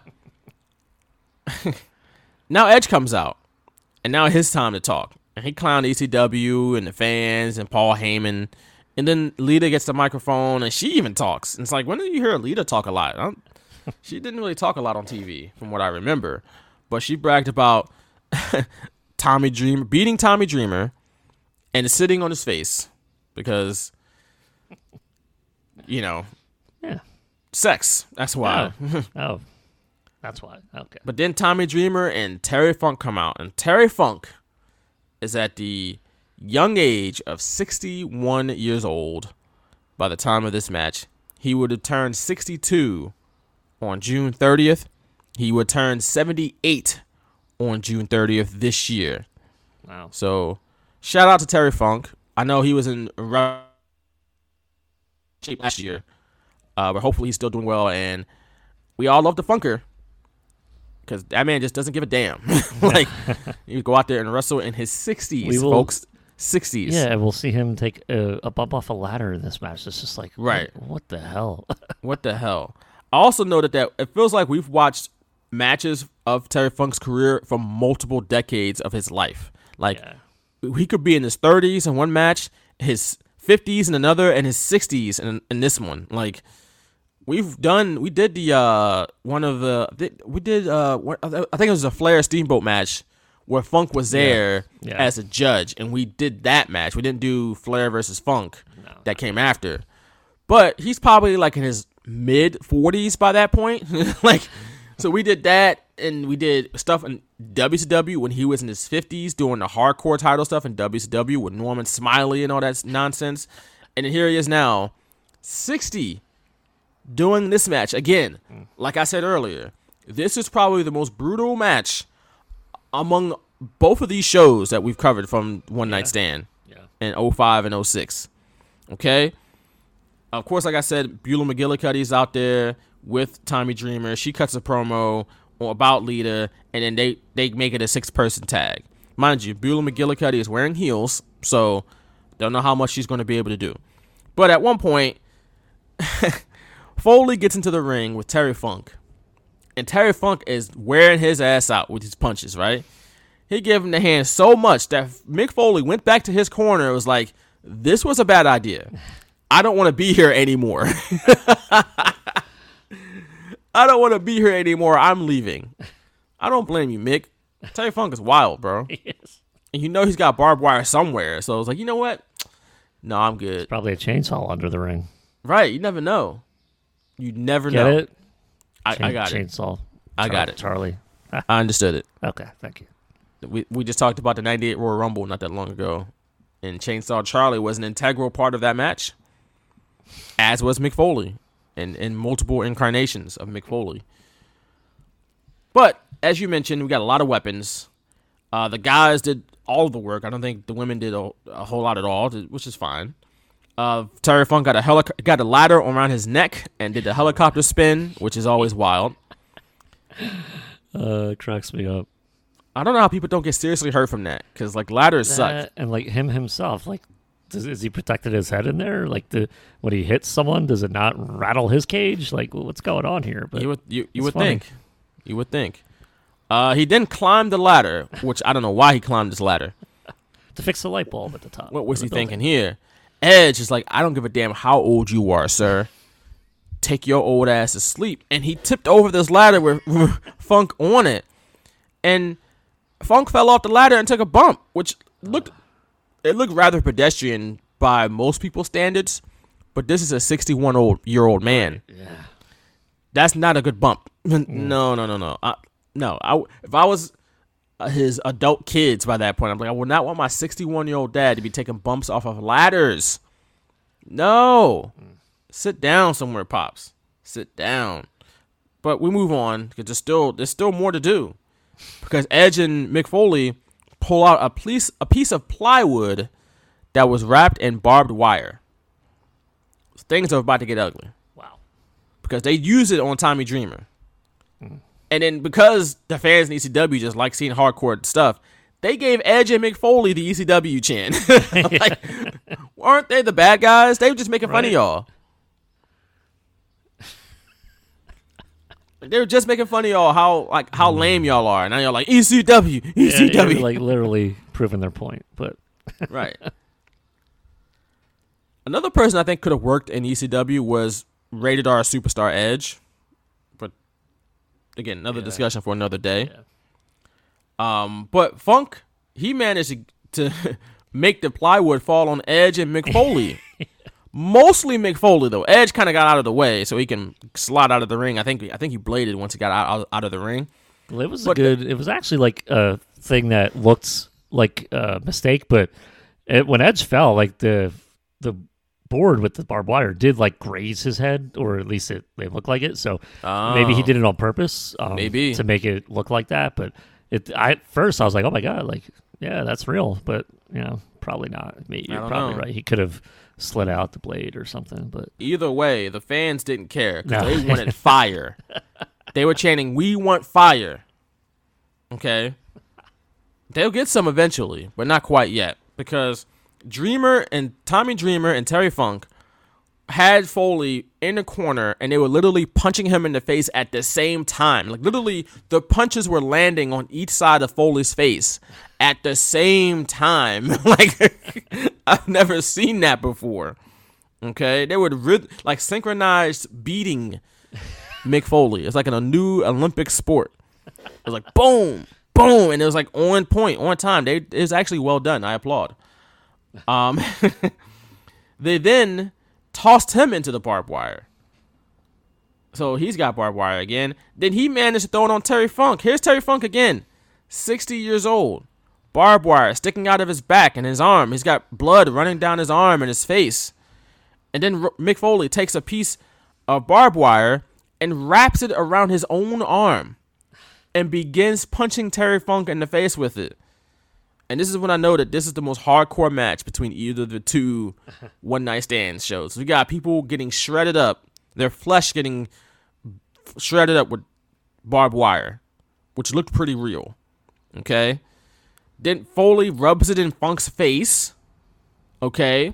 And then Terry Funk is like bleeding everywhere, and he's crying about his eye because, of course, you remember the empty arena match back in Memphis, Jerry Lawler and Terry Funk, and it was Lawler took a spike to Terry Funk's eye, and he goes, "My eye, oh my eye, you whore, my eye hurts." So maybe that was a callback to that. Egg sucking whore, egg sucking dog, my eye hurts. That's my Terry Funk impersonation. Remember Terry Funk? We talked about. Remember when we did the Beyond the Mat deep dive, and Terry Funk was trying to get a Dennis Stamp to show up to his retirement match because like he wasn't invited originally or something. So Funk was like, "I want you to be my ref" or something like that. Also, that match was 9 years prior to this one. Here he is now doing barbed wire matches. But he was supposed to retire back in 97. Okay, Terry. But then the Stamp was like, "I'm not coming, bro. I'm not doing it. I wasn't invited. I'm not working. I'm not coming." And Terry Funk was just like, "Please, can you please just show up? It would really mean a lot if you were there. I'm not doing it. I'm not booked." That's what he said. Yeah. "I'm not booked, so I'm not going." This is like, Terry's literally trying to book you right now. Right. To be the referee in his quote-unquote last match. Which everybody knew it wasn't going to be his last match, but true. This... True. I'm not booked. I'm not going. Terry Funk, bless his heart, begged that man to go to the show, and he did. Dennis Stamp eventually went to that show, so shout out to Dennis Stamp. He finally got booked for the Terry Funk. I still laugh about it. It's so funny. That's in the archives too if you want to go back and check out that deep dive. It's a long one, but just that one part alone is worth going back to listen to us talk about Terry Funk asking Dennis Stamp to show up to his, again, quote unquote retirement match from 1997. But back to this match. We got Terry Funk. He's bleeding out of his eye, apparently. And they show a woman in the crowd looking very, very concerned. And rightfully so. Like, this old man is like, oh, God, I'm in so much pain. Oh. You're like, oh, is he actually dying? Like, what's going on here? Is he okay? Maybe if, like, a Randy Orton did that, they might have not have bought in. But Terry Funk is an old man by 2006. Something could have gone horribly wrong. Could have. But people come out. They help Terry Funk get backstage so he can get some medical help. Meanwhile, fans are chanting for Sandman. Sandman doesn't show up. he didn't get. Tommy Dreamer did not get Sandman's help on this night. Sandman will come out later on because he thought something else is more important than this one. Correct. We'll get to it. Well, he thought Eugene was more important than helping Tommy Dreamer. So instead of getting help from Sandman, what did Tommy Dreamer get? He got a baseball bat wrapped in barbed wire to his back. That's what you get, right? And then Mick Foley takes out Mr. Sacco. It looks like he's going to take it to Tommy Dreamer. And instead he turns around and goes to Beulah and gives her the mandible claw with the sock on. Tommy Dreamer jumps in and stops it, but he's outnumbered. I'll tell you. When Mr. Sacco, I know this isn't a WWE show, but when Mick Foley introduced Mr. Sacco in '98, it looked dirty and it stood out. But then when he did it like later on, there's quite literally clean socks. Did it have the same effect on you watching it? First of all, did you no. Still think it was fun? Like I'm like, I didn't it's think funnier of the when sock. it looks dirty. I didn't think of it being dirty. Like, I didn't care that it was dirty. It's just stuffing a sock down your mouth. That sucks. Because not like it's like it's all dry. Now you thirsty and you get choked out. Like, who wants that? Well, yeah, I guess because it's like, okay, they pride themselves on being this sports entertainment and whatever. It's like, well, it was quite literally funny when the sock looked dirty versus now it looks clean. I don't know. But if it was dirty, it rubs me the wrong way that they did that. Oh my God. Yeah. The logic was... It was bad. No logic at all. You? Yeah. Oh, I'm sorry. I'm sorry to hear that. I would say, though, when the sock was nice and clean and pristine white, you could see the drawings that Mick Foley did on it. Yeah, clear. yeah. Plus, it was down his pants the whole time, so I guess it was a little sweaty. But I would also just for hygiene's sake, I just wouldn't do that stuff with dirty socks. Well, like make it appear dirty, not like that it was actually dirty. I don't know how you would do that to make it appear dirty, but maybe get a gray sock. I don't know, not a pure I gotta white find sock. the Mr. Sacco that came with Mick Foley's DVD from like 2013. I don't know where that is. That might like just be somewhere in my mom's house, like in her the stack of DVDs she has that I used to get from WWE. She might have it. I don't have it now that much. I haven't seen it in a long ass time neither. So, but if for those who don't know, for Mick Foley's DVD back in like 2013 that WWE produced, it came inside of a sock, which is kind of dope. The packaging of it, at least that's how it was mailed to me from WWE.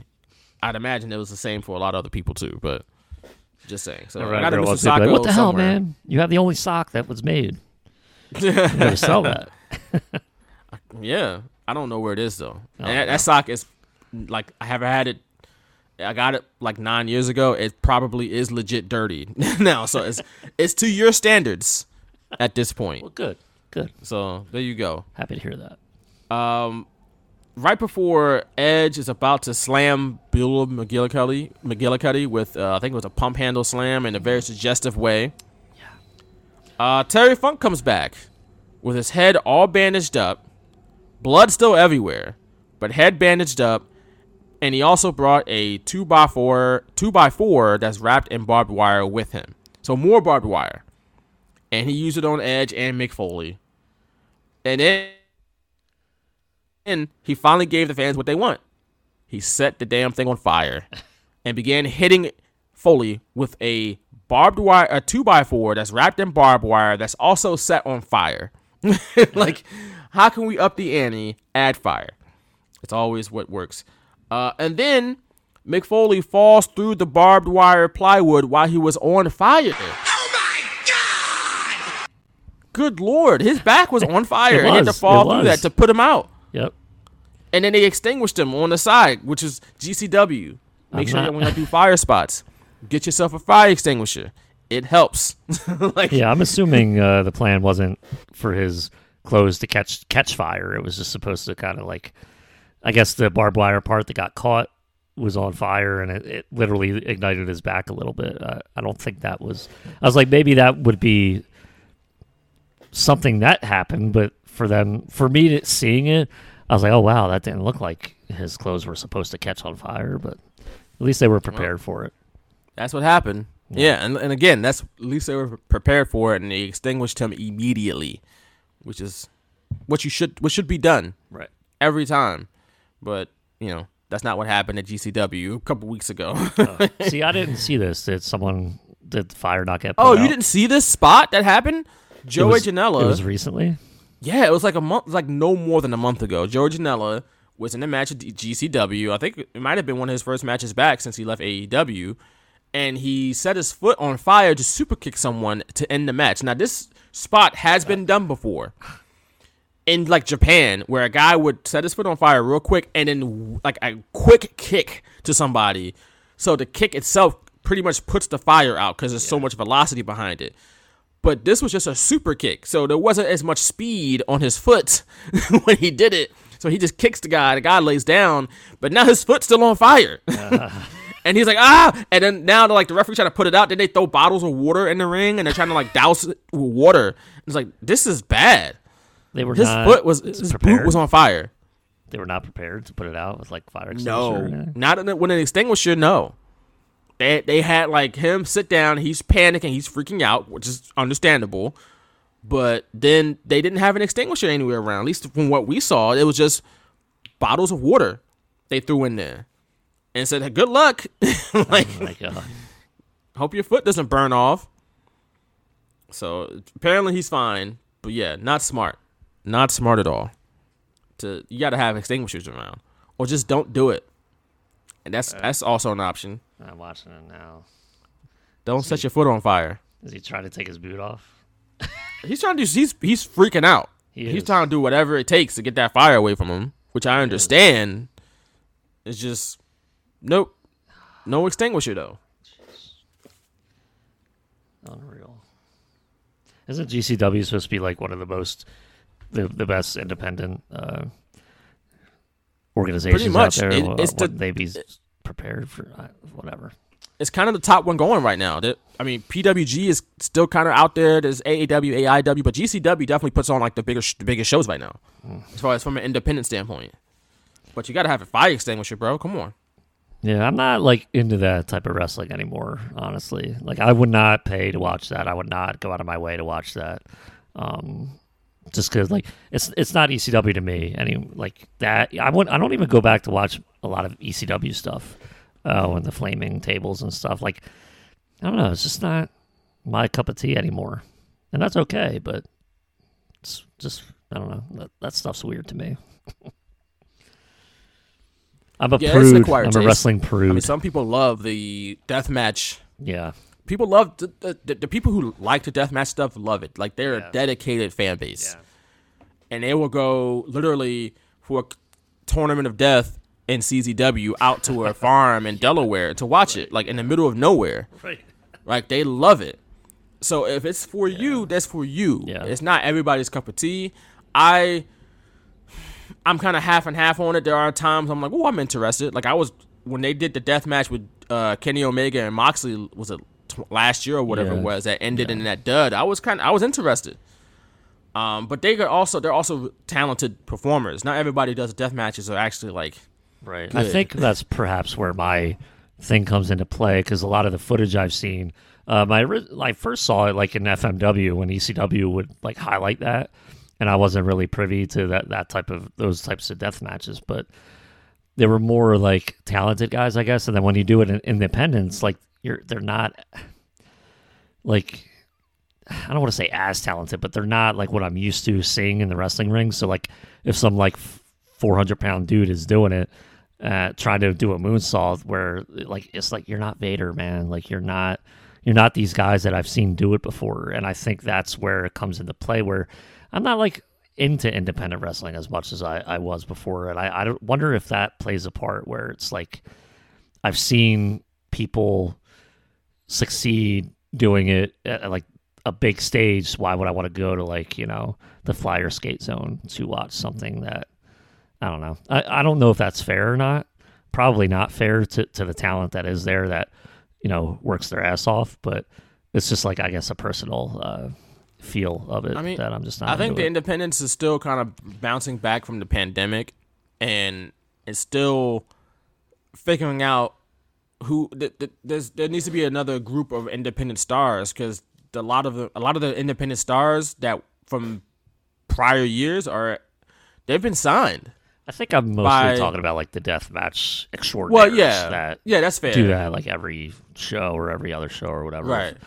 The like regular wrestling that I'm used to, like the pro wrestling, not the deathmatch. Like I would be into that. I thought you were talking about independent wrestling overall, no, not just the deathmatch stuff. I think it's the deathmatch stuff, because I've been to CCW shows that have like the Cage of Death and all that stuff, and I see videos of like the Tournament of Death, and I'm just like, yeah, I'm not into it. Like I took it in, and I didn't like it. So at least I could say like I did experience it and it just wasn't my cup of tea, rather than just say I've never seen it. Why would I do that? So at least I have experience. But I think at this point, that's just where I'm at. With the whole deathmatch thing. So seeing things like this is like, okay, back then like it felt different, I guess, because it was my first really experience into those types of matches, and I think the fact that ECW was readily available to view, and I saw that happen, and I saw like nothing bad, like I just watched a video of Joey Janela's foot catch a fire and not being able to extinguish it. Like that type of stuff didn't seem to happen back then. I don't know. Maybe it's just me. Maybe I'm in my own wrestling bubble when it comes to death matches, but that's just where I'm at. That's fair enough. I think, like I said, it's an acquired taste. It's not for everybody. I do not look down on people that enjoy it. Right. I'm not here to say that. I'm here to say, like, if you were to put, two wrestling shows in front of me, one death match and one like regular match, I'll probably watch the regular match. So, right. It's not like it's not for everybody. That's for sure. It's not for everybody. But back to this match, which is like a tag team death match. Right. Edge knocks Terry Funk into the barbed wire, which is where he will remain for the rest of the night, pretty much. Yeah, kind of like Mick Foley tries to catch him a little bit, but right. They kind of just lay there the rest of the time. Tommy Dreamer takes some barbed wire and gets Edge on like a crossface type of move. Yeah. Lita comes to the rescue, but is thwarted by Beulah. Dreamer then hit Lita with like a Death Valley driver, or they call it the Dreamer driver, I should say. But Edge attacked Dreamer with some barbed wire and then speared Beulah, then pinned her in a very suggestive sexual way to pick up the win. Edge soaking up all the heat, but I realized, like, if I had to think about whether it would fly today, and if the answer is no, then it's bad in hindsight. Yeah. The pin attempt, the way he did it. I understand what he was doing at that point, because he is a rated R superstar, and he had like a live sex celebration, it's the Extreme Show and all that stuff. But if I'm thinking about it today, and if somebody did that today during a match, it would be highly frowned upon. So then I was like, yep, it's bad then. Like, it's not good. Yeah. Edge soaks up all the heat, like I said, and then he pulls Mick Foley out of the barbed wire. Meanwhile, in the ring, Tommy Dreamer and Beulah are having like a heartwarming moment because he's got her in his arms, and she's like, in pain and stuff like that. But meanwhile, the Funker is just writhing in pain in the barbed wire because he's still stuck in the barbed wire. And he's just like, oh, he's yelling for Tommy. He's like, Tommy! Help! Right. Help me. And Tommy's just in there like, yeah, thank you guys. Thanks everybody, for watching the match. We gave it our best. It was a valiant effort. And poor Terry Funk is like, ow. Ow, help. Just Dennis, where are you? Dennis Stamp. He probably begs Dennis Stamp to be there at the show. Come on, Dennis, this is my last match in ECW ever. That's what he framed it as. He My said last that 9 years ago. But no, this is his last ECW match. All right, which I don't know if that's even true or not. He might have wrestled on ECW TV. He might have. But this is my last ECW match, Dennis. I really want you to be there and to see me wrestle. And Dennis is like, nope, not doing it. Because you know why? Because I'm not booked. And Dennis kept true to his word. He didn't show up because he wasn't booked. He was not. And he would have been there to help Terry to get out of that barbed wire. But instead, he wasn't there. So Terry's on the ground all mangled. Ow, help me, please. He was literally calling for Tommy. That was like the funniest part for me. Like, Tommy, and he's in the ring with people. Right. It's like a little help, like, just a little bit. It's like he said it to his wife, Terry. Relax. Look, Terry was going through it, bro.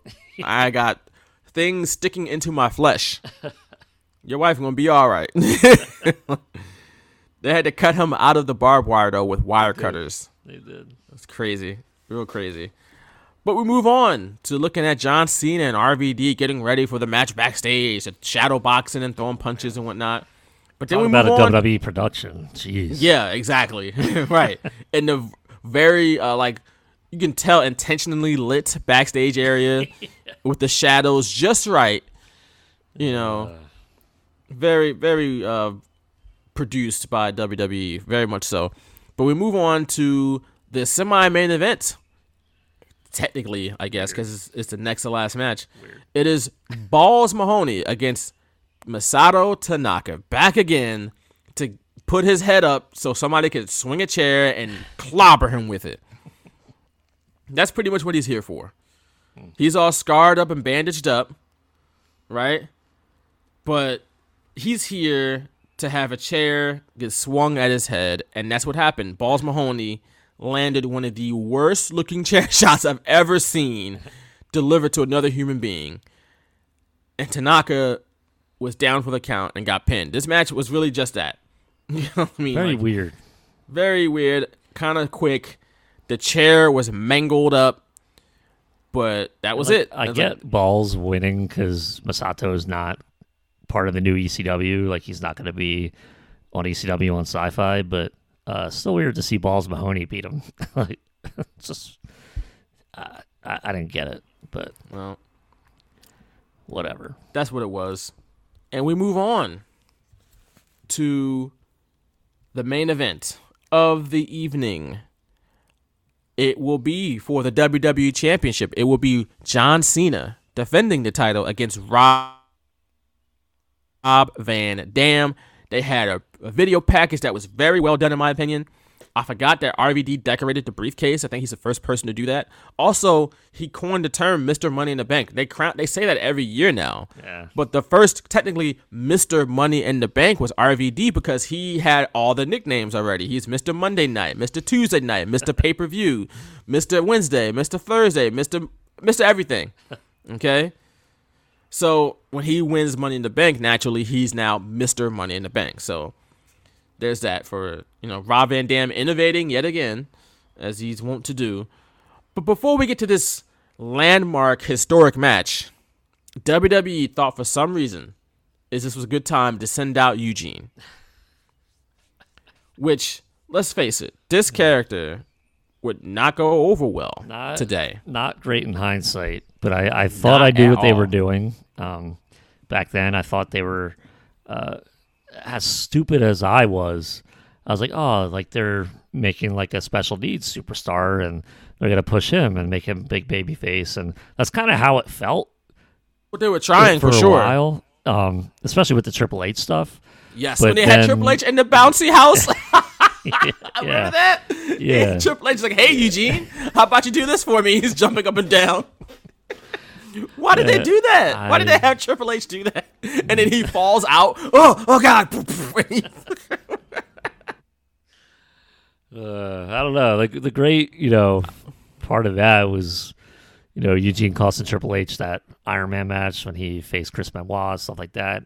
That was in '04, so it's like now we're in '06, and this Eugene character is still here and didn't really, become the biggest babyface that I thought he was going to be. So it's a little weird at this point that if you're not going to make him like this big babyface, move on. Find something else. Let's go. Triple H trying to manipulate the guy. Like, what were they doing with this? I just don't understand what they were doing with Triple H and Eugene in '04.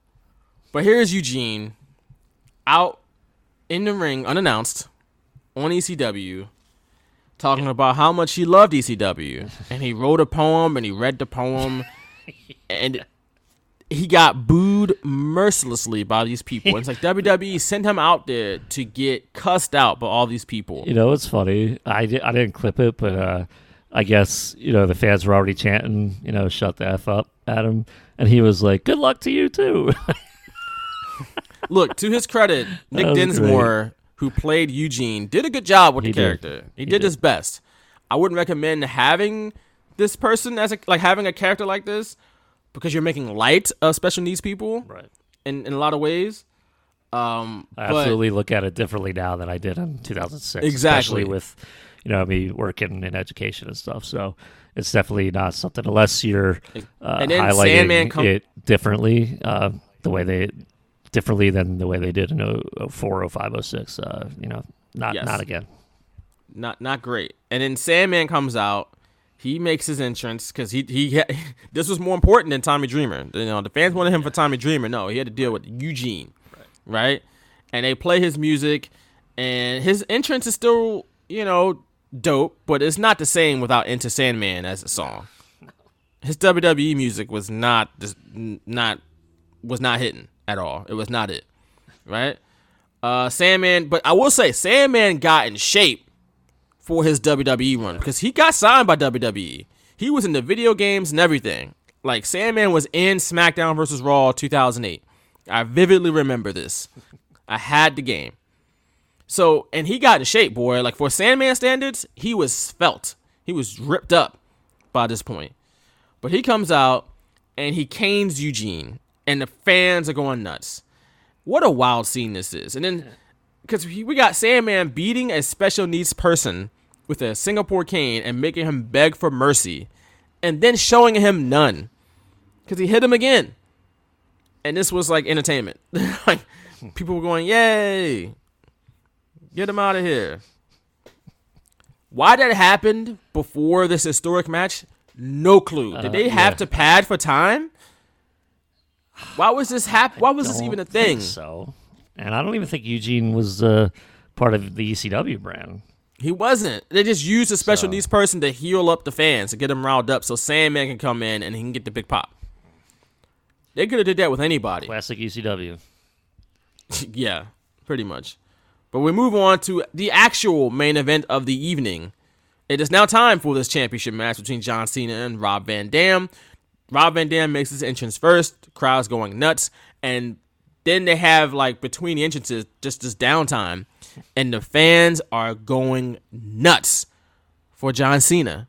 Not in a good way necessarily, but just they couldn't wait to boo him. It almost made me think that they wanted to boo John Cena more than they wanted to cheer RVD. Yep. like they couldn't wait to boo John Cena. And it's still, when he came out for his entrance and the music hits and you see him walk out with the title, it's like still to this day kind of surreal to see John Cena in this environment. This is not your 20,000 seat arena with the big stage and all this space for him to do the salute and all that stuff and run to the ring. It's just him out there like, oh, wow. Like, what is going on here? And the image of him walking down the aisle while holding the title belt above his head, it's kind of low-key iconic now. Like, him holding it up with his head down, just walking through the haters, still doing his thing. It's low-key, like I said, an iconic shot in wrestling history now. Like, this was a moment in time when John Cena was essentially not in the actual ECW arena, but WWE version of the ECW arena. Right. Sort of, WWE ECW arena. Right. The Hammerstein Ballroom. It was still kind of wild to see John Cena with the Spirit belt in ECW. I think you hit the nail on the head when they were more excited to boo John Cena than they were to cheer Rob Van Dam. As much as they're supporting RVD, oh man, wait till Cena comes out. Even Taz says it right there.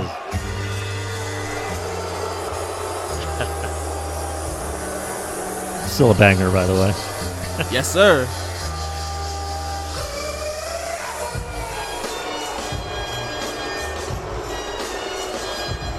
I'll tell you, in person, it probably sounds a lot louder.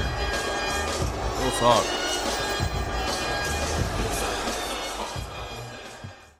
John Cena, man. I give him credit, bro. Not everybody, not every top guy. I mean, sure, he's being paid to do it. It's another night at the office. But, man, he did it, though. He was the top guy that went into this very hostile environment. It was like a team. It was like the Cowboys coming to Lincoln Financial Field with a division title on the line against the Eagles. You know how hostile of an environment that is. It was like when the Nets played here back on March 10th and people was hoping Ben Simmons was going to play against the Sixers. Like that level of hostile. And it's just him. He's out there alone pretty much. I give him credit, man. Like, and him, same thing with Orton. These guys they were not built for this type of these environments. They were tailor-made to be superstars for the masses, not guys wrestling in 2,500 seaters in Extreme Rules matches. Like, you know what I'm saying? These are guys who were born and bred for like the big time. Yeah, they're here. Yeah, and it makes me think. I read something or like a headline this morning or yesterday that John Cena gave Cody Rhodes advice on how to deal with like the polarizing audience reactions that he was getting. And I got to think at this time, there was no one I don't think that John Cena could have turned to for advice. Because the people that were getting like polarizing reactions, especially like heels in the 80s and 90s, it wasn't really on TV. It was maybe those house shows, and the fans would like come close to rioting or attacking, but those guys were used to that type of stuff. They knew what to expect because they had people around them telling them, hey, like, you might want to get out of Dodge pretty quickly. I'm not so sure. I'm sure they had people work for WWE that felt that, but I mean, like, in this era, in like 2006, it's a lot different than the 80s and even 90s. So like for Cena to deal with that from 05, late 05 into this year, I'll tell you, man, like, I think he proved himself as one of like the best of all time, because it did not affect him one bit on screen. Now, maybe behind the scenes, it's a different story, but my God, like, he embraced every single time. Like, he's like, you may hate me, but I'm not changing who I am, type of thing. And it was one of those things. He had a resolve that is to be admired. Yes. Honestly. Yes. Like that, I applaud. John Cena's dope. And I remember saying it, man, maybe like 2016, 2017 on a podcast, because we knew where John Cena's career was going. He wasn't going to be full-time forever. And I remember saying, maybe it was after he did the U.S. title stuff, and like, when he was having the great matches week after week after week.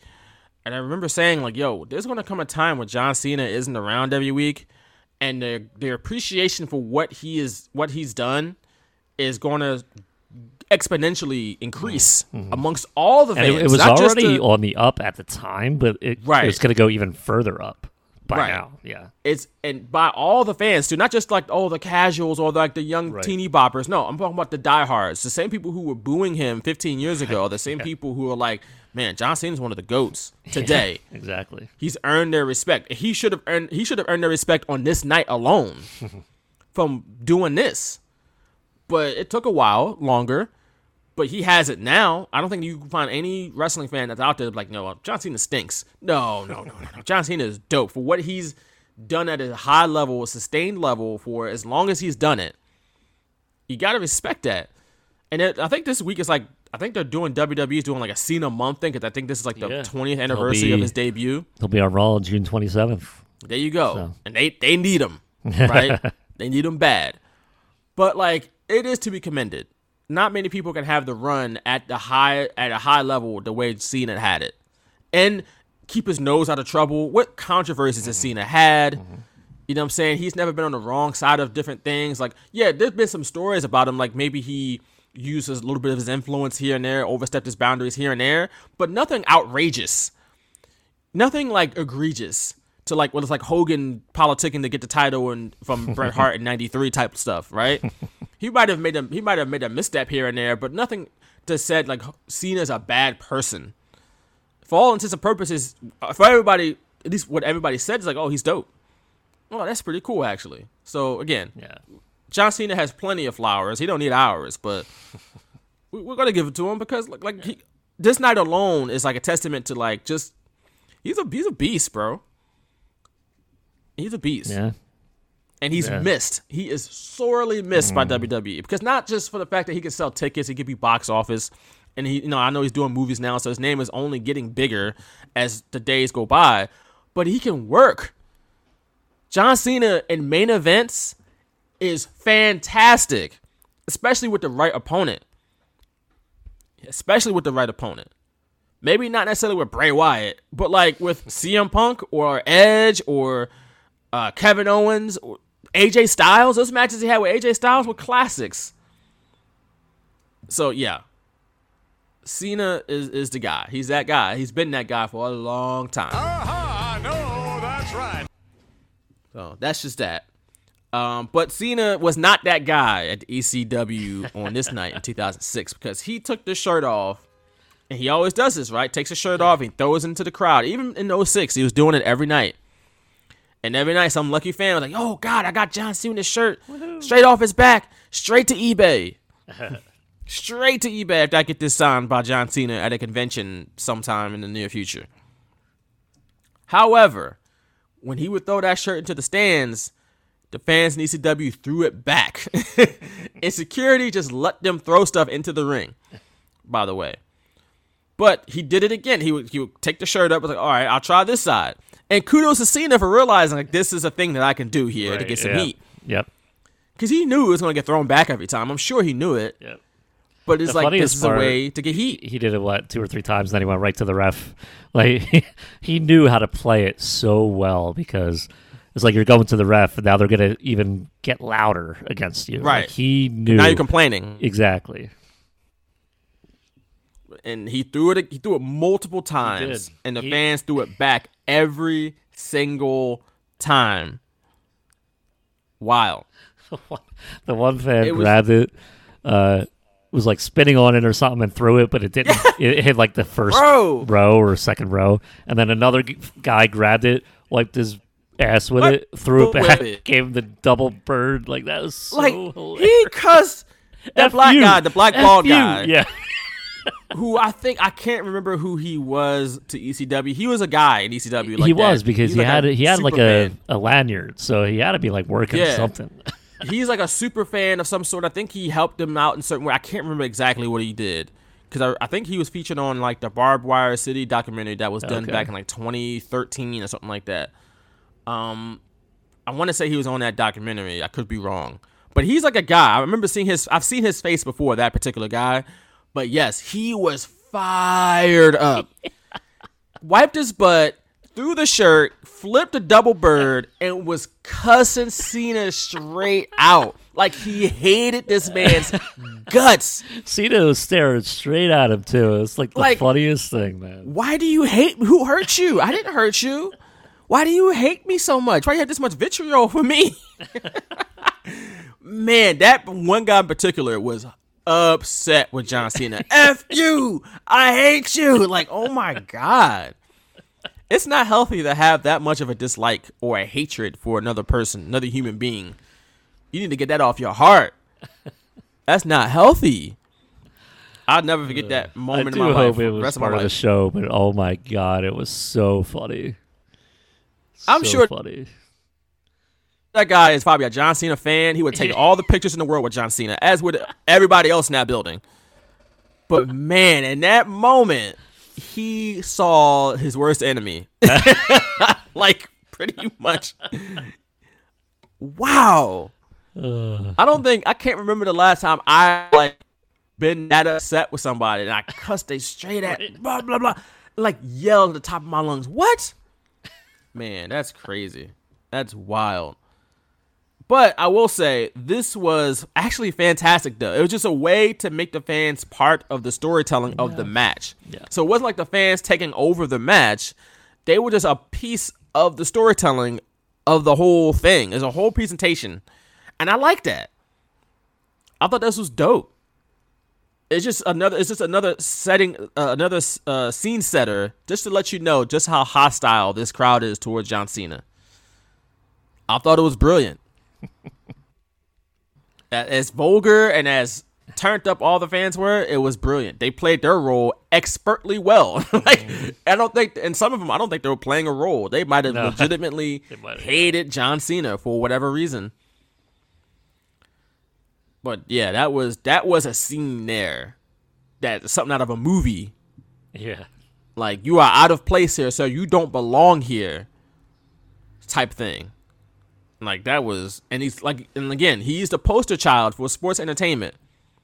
He's been that for a long time, but especially at this point, he was the poster child for sports entertainment, and it was everything that all the fans in the building hated. He represented. So he was the pretty boy, clean cut, chiseled from granite kind of guy, like that you would see like in a movie that would be like the big star, like shaking hands and kissing babies kind of guy. Even though he had like a spinner belt and he rapped and stuff like that. But like, you know what I mean? Like, he just fit that poster boy kind of ideal, and they hated every second of it. And I guess RVD represented the everyman that, never got his proper due until tonight. Until One Night Stand 2006. They even threw toilet paper at that man. Like he was Jimmy Rave. Rest in peace, Jimmy Rave. They threw toilet paper at him, though. Like, he was pulling out, he would do a move, and they would say same old, stuff. I'm just cleaning it up for our family, our young listeners out there. Yeah. He would pull out a new move right after. He shoved RVD off the top rope. Then he did a dive from the top rope outside of the ring on like a club across RVD's back. He had never done that. And the fans acknowledged that it was a new trick. But they were still like, you still suck. Yeah. Like, come on. He can't win. He can't win.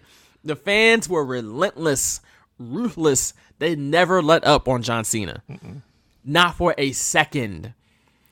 To his credit, though, Cena played the role of the heel masterfully.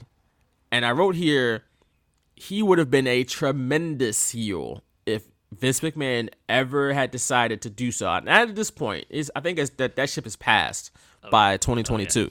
Oh yeah.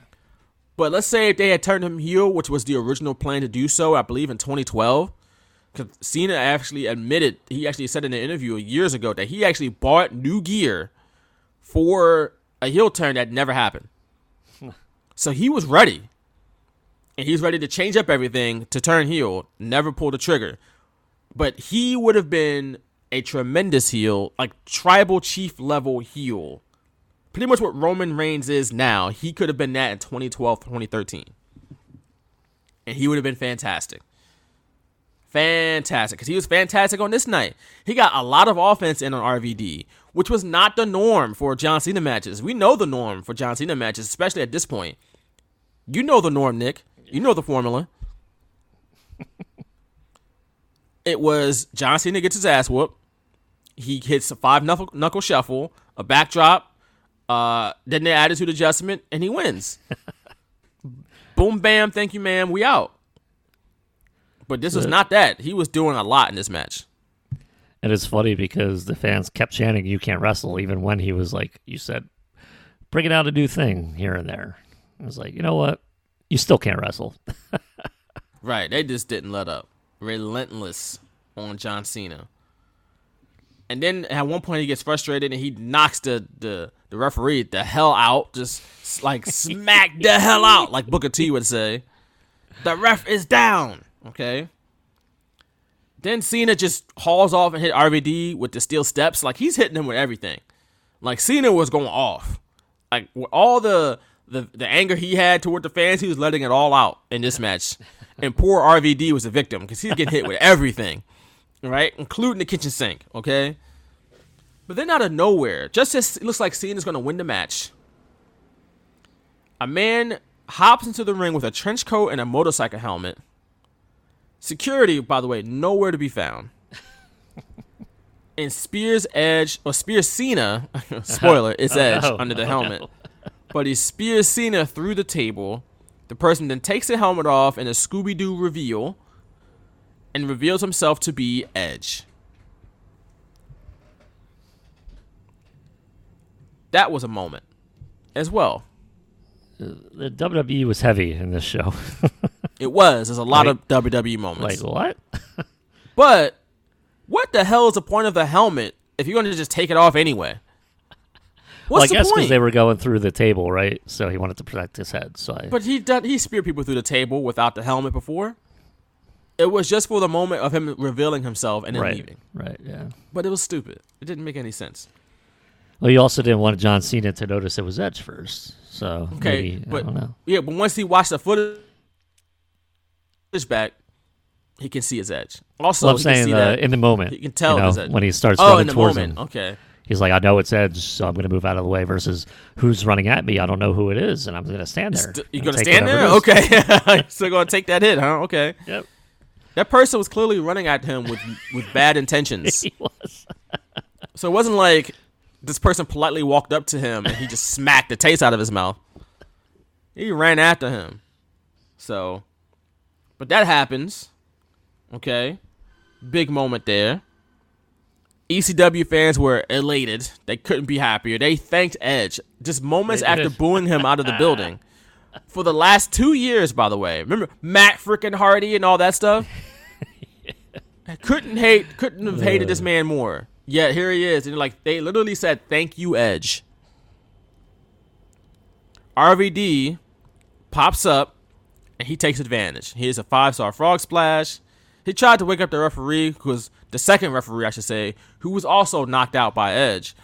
That didn't work. But Paul Heyman runs down, counts to 3, and crowns RVD the new WWE champion, which will be eventually rechristened, as they kept saying, the ECW World Heavyweight Championship.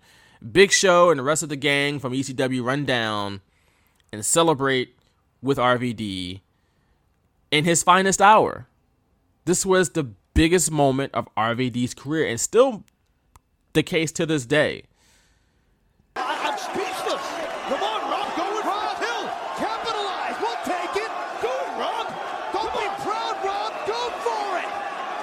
Do it. There's no ref, though. Van Dam up top. We need a ref out to go. Yeah. Rob Van Dam going from parallel to perpendicular in midair for the 5-star frog splash. Come on, ref. Get up, Patrick. Get him up. Wake him up, Rob. We need a... The Heyman, what the... Cover, what the hell? Yeah, I guess, all right. Did we just see what I thought we just saw? Rob Van Dam just pinned the winner and new ECW champion, Rob Van Dam. All right. Oh my God, I can't believe this. I can't believe it happened. We've heard the official announcement. Rob Van Dam is the the ECW champion. But then things got derailed. Not long after this. Less than a month after this, actually, when RVD was stopped in Ohio on a US Route 52 in Ohio on July 2nd. He had won the title just less than a month prior, June 11th. But when he got stopped for speeding, they found a whole bunch of drugs and stuff and paraphernalia on him and also Sabu. Damn. And instead of, WWE letting it slide, which they probably would have, I think that WWE honestly would have let this slide if it was a John Cena who did this. But it was RVD, and they had plans for him. I guess they were just disappointed that this happened so soon after winning the title that they stripped him of the title.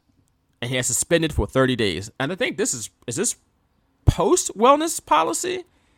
Or is it pre-wellness policy? Because I think they tried to implement something after Eddie Guerrero's death, but I think they really implemented something after Chris Benoit's death. Remember mostly after Chris Benoit, so this could have been before that.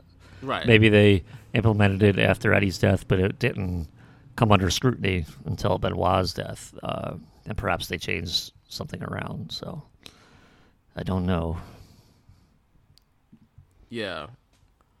It was initially initiated in February 2006 after Eddie Guerrero's death, according to the interwebs out there. So there that is. It just happened a year prior, maybe nothing would have happened, but it happened right after they had instituted this wellness policy after Eddie Guerrero's death, which was a very high-profile death, obviously. Eddie Guerrero was a big star. So the timing was poor, and RVD never really got back to that position ever again. And he was gone by like 2007. He came back here and there, but this was pretty much his last like real run in WWE. Yeah, he came back Money in the Bank 2013 in Philly. Yes. He came back, but then it was like he was here and then left for a while, then came back. I think that happened a couple times. He didn't have a sustained run like I was hoping that 2013 return would result in him, getting that second chance, but it never did. And it's just like, never did. That sucked. Right. So there's that.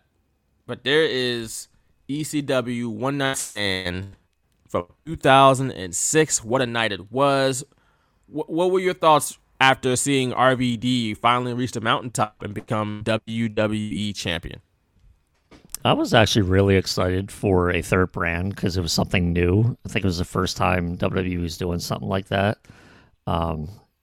Making a third brand seem as important as Raw and SmackDown, and the fact that it was ECW, that, the rumors going around, it was going to be very different than Raw and SmackDown, and it obviously was. You had the different production angles, I guess you could say, the different entrants and stuff. The fact that it was live after SmackDown was taped was interesting, because you would watch Tuesday night, you would watch a live ECW, and then Thursday or Friday you would watch the tape to SmackDown, which is funny. That was taped in the same night. I liked the idea, but then obviously a month later everything was derailed, and it just never felt the same.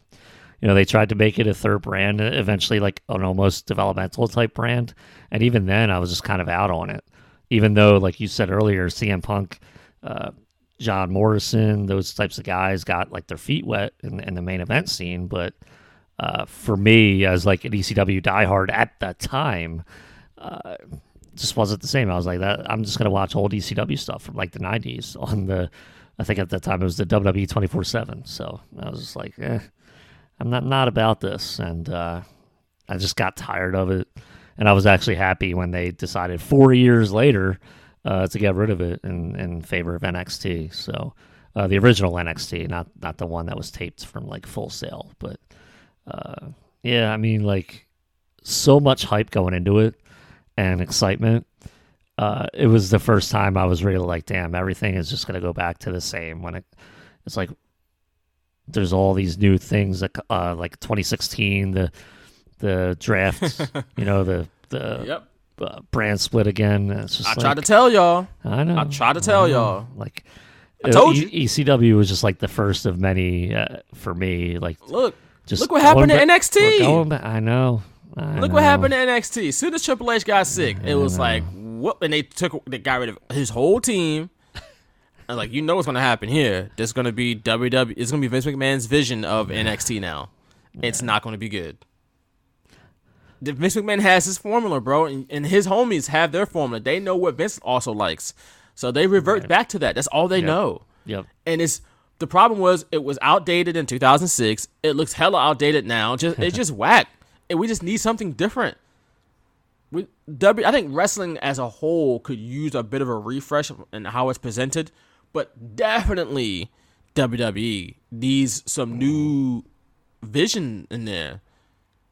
It needs the product is bad for the most part. It's as bad as it's been in a long time, and it just seems like there's just no new creative energy in there. And we've seen it multiple times when you think, oh, get our hopes up. This is going to be something new, something different. They're going to actually do something changes now. And they're going to give it a little bit of time. And eventually Vince McMahon's going to get impatient because it's not being done the way he likes it to be done. So he's going to do it eventually. At some point, it took a while for NXT because Triple H was there. But once they went on USA, that was the beginning of the end, honestly, because now they had to live up to expectations. Vince McMahon's expectations. An hour too. That screwed the whole They had to live up to Vince McMahon's expectations now, and if they don't hit Vince McMahon's maybe too lofty expectations, he's going to pull the plug.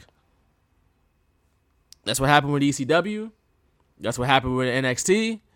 It's what happened with the brand split, which I'm just waiting any day now for them to pull the plug on. No. They've unified the tag titles. They've unified the world titles. They should unify the women's titles. What are we doing at this point? Other than to appease your television partners. Obviously, they're going to have their shows regardless. That doesn't really matter who they have on them. Live television is live television. But, look, I told y'all when the brand split first happened, they're not going to do it right, so I don't want to see it. What's the point? And everybody was like, oh, no, but it's going to be great this time. Nope. No, it's not. Who still runs the company?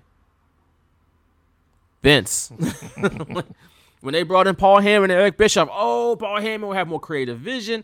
Eric Bischoff, what he's going to do, Eric Bischoff lasted like 2 months. Heyman lasted, 6? Maybe 8? Maybe a year? I don't think he even got a year. It was just more people for Vince McMahon to blame when things weren't going that well.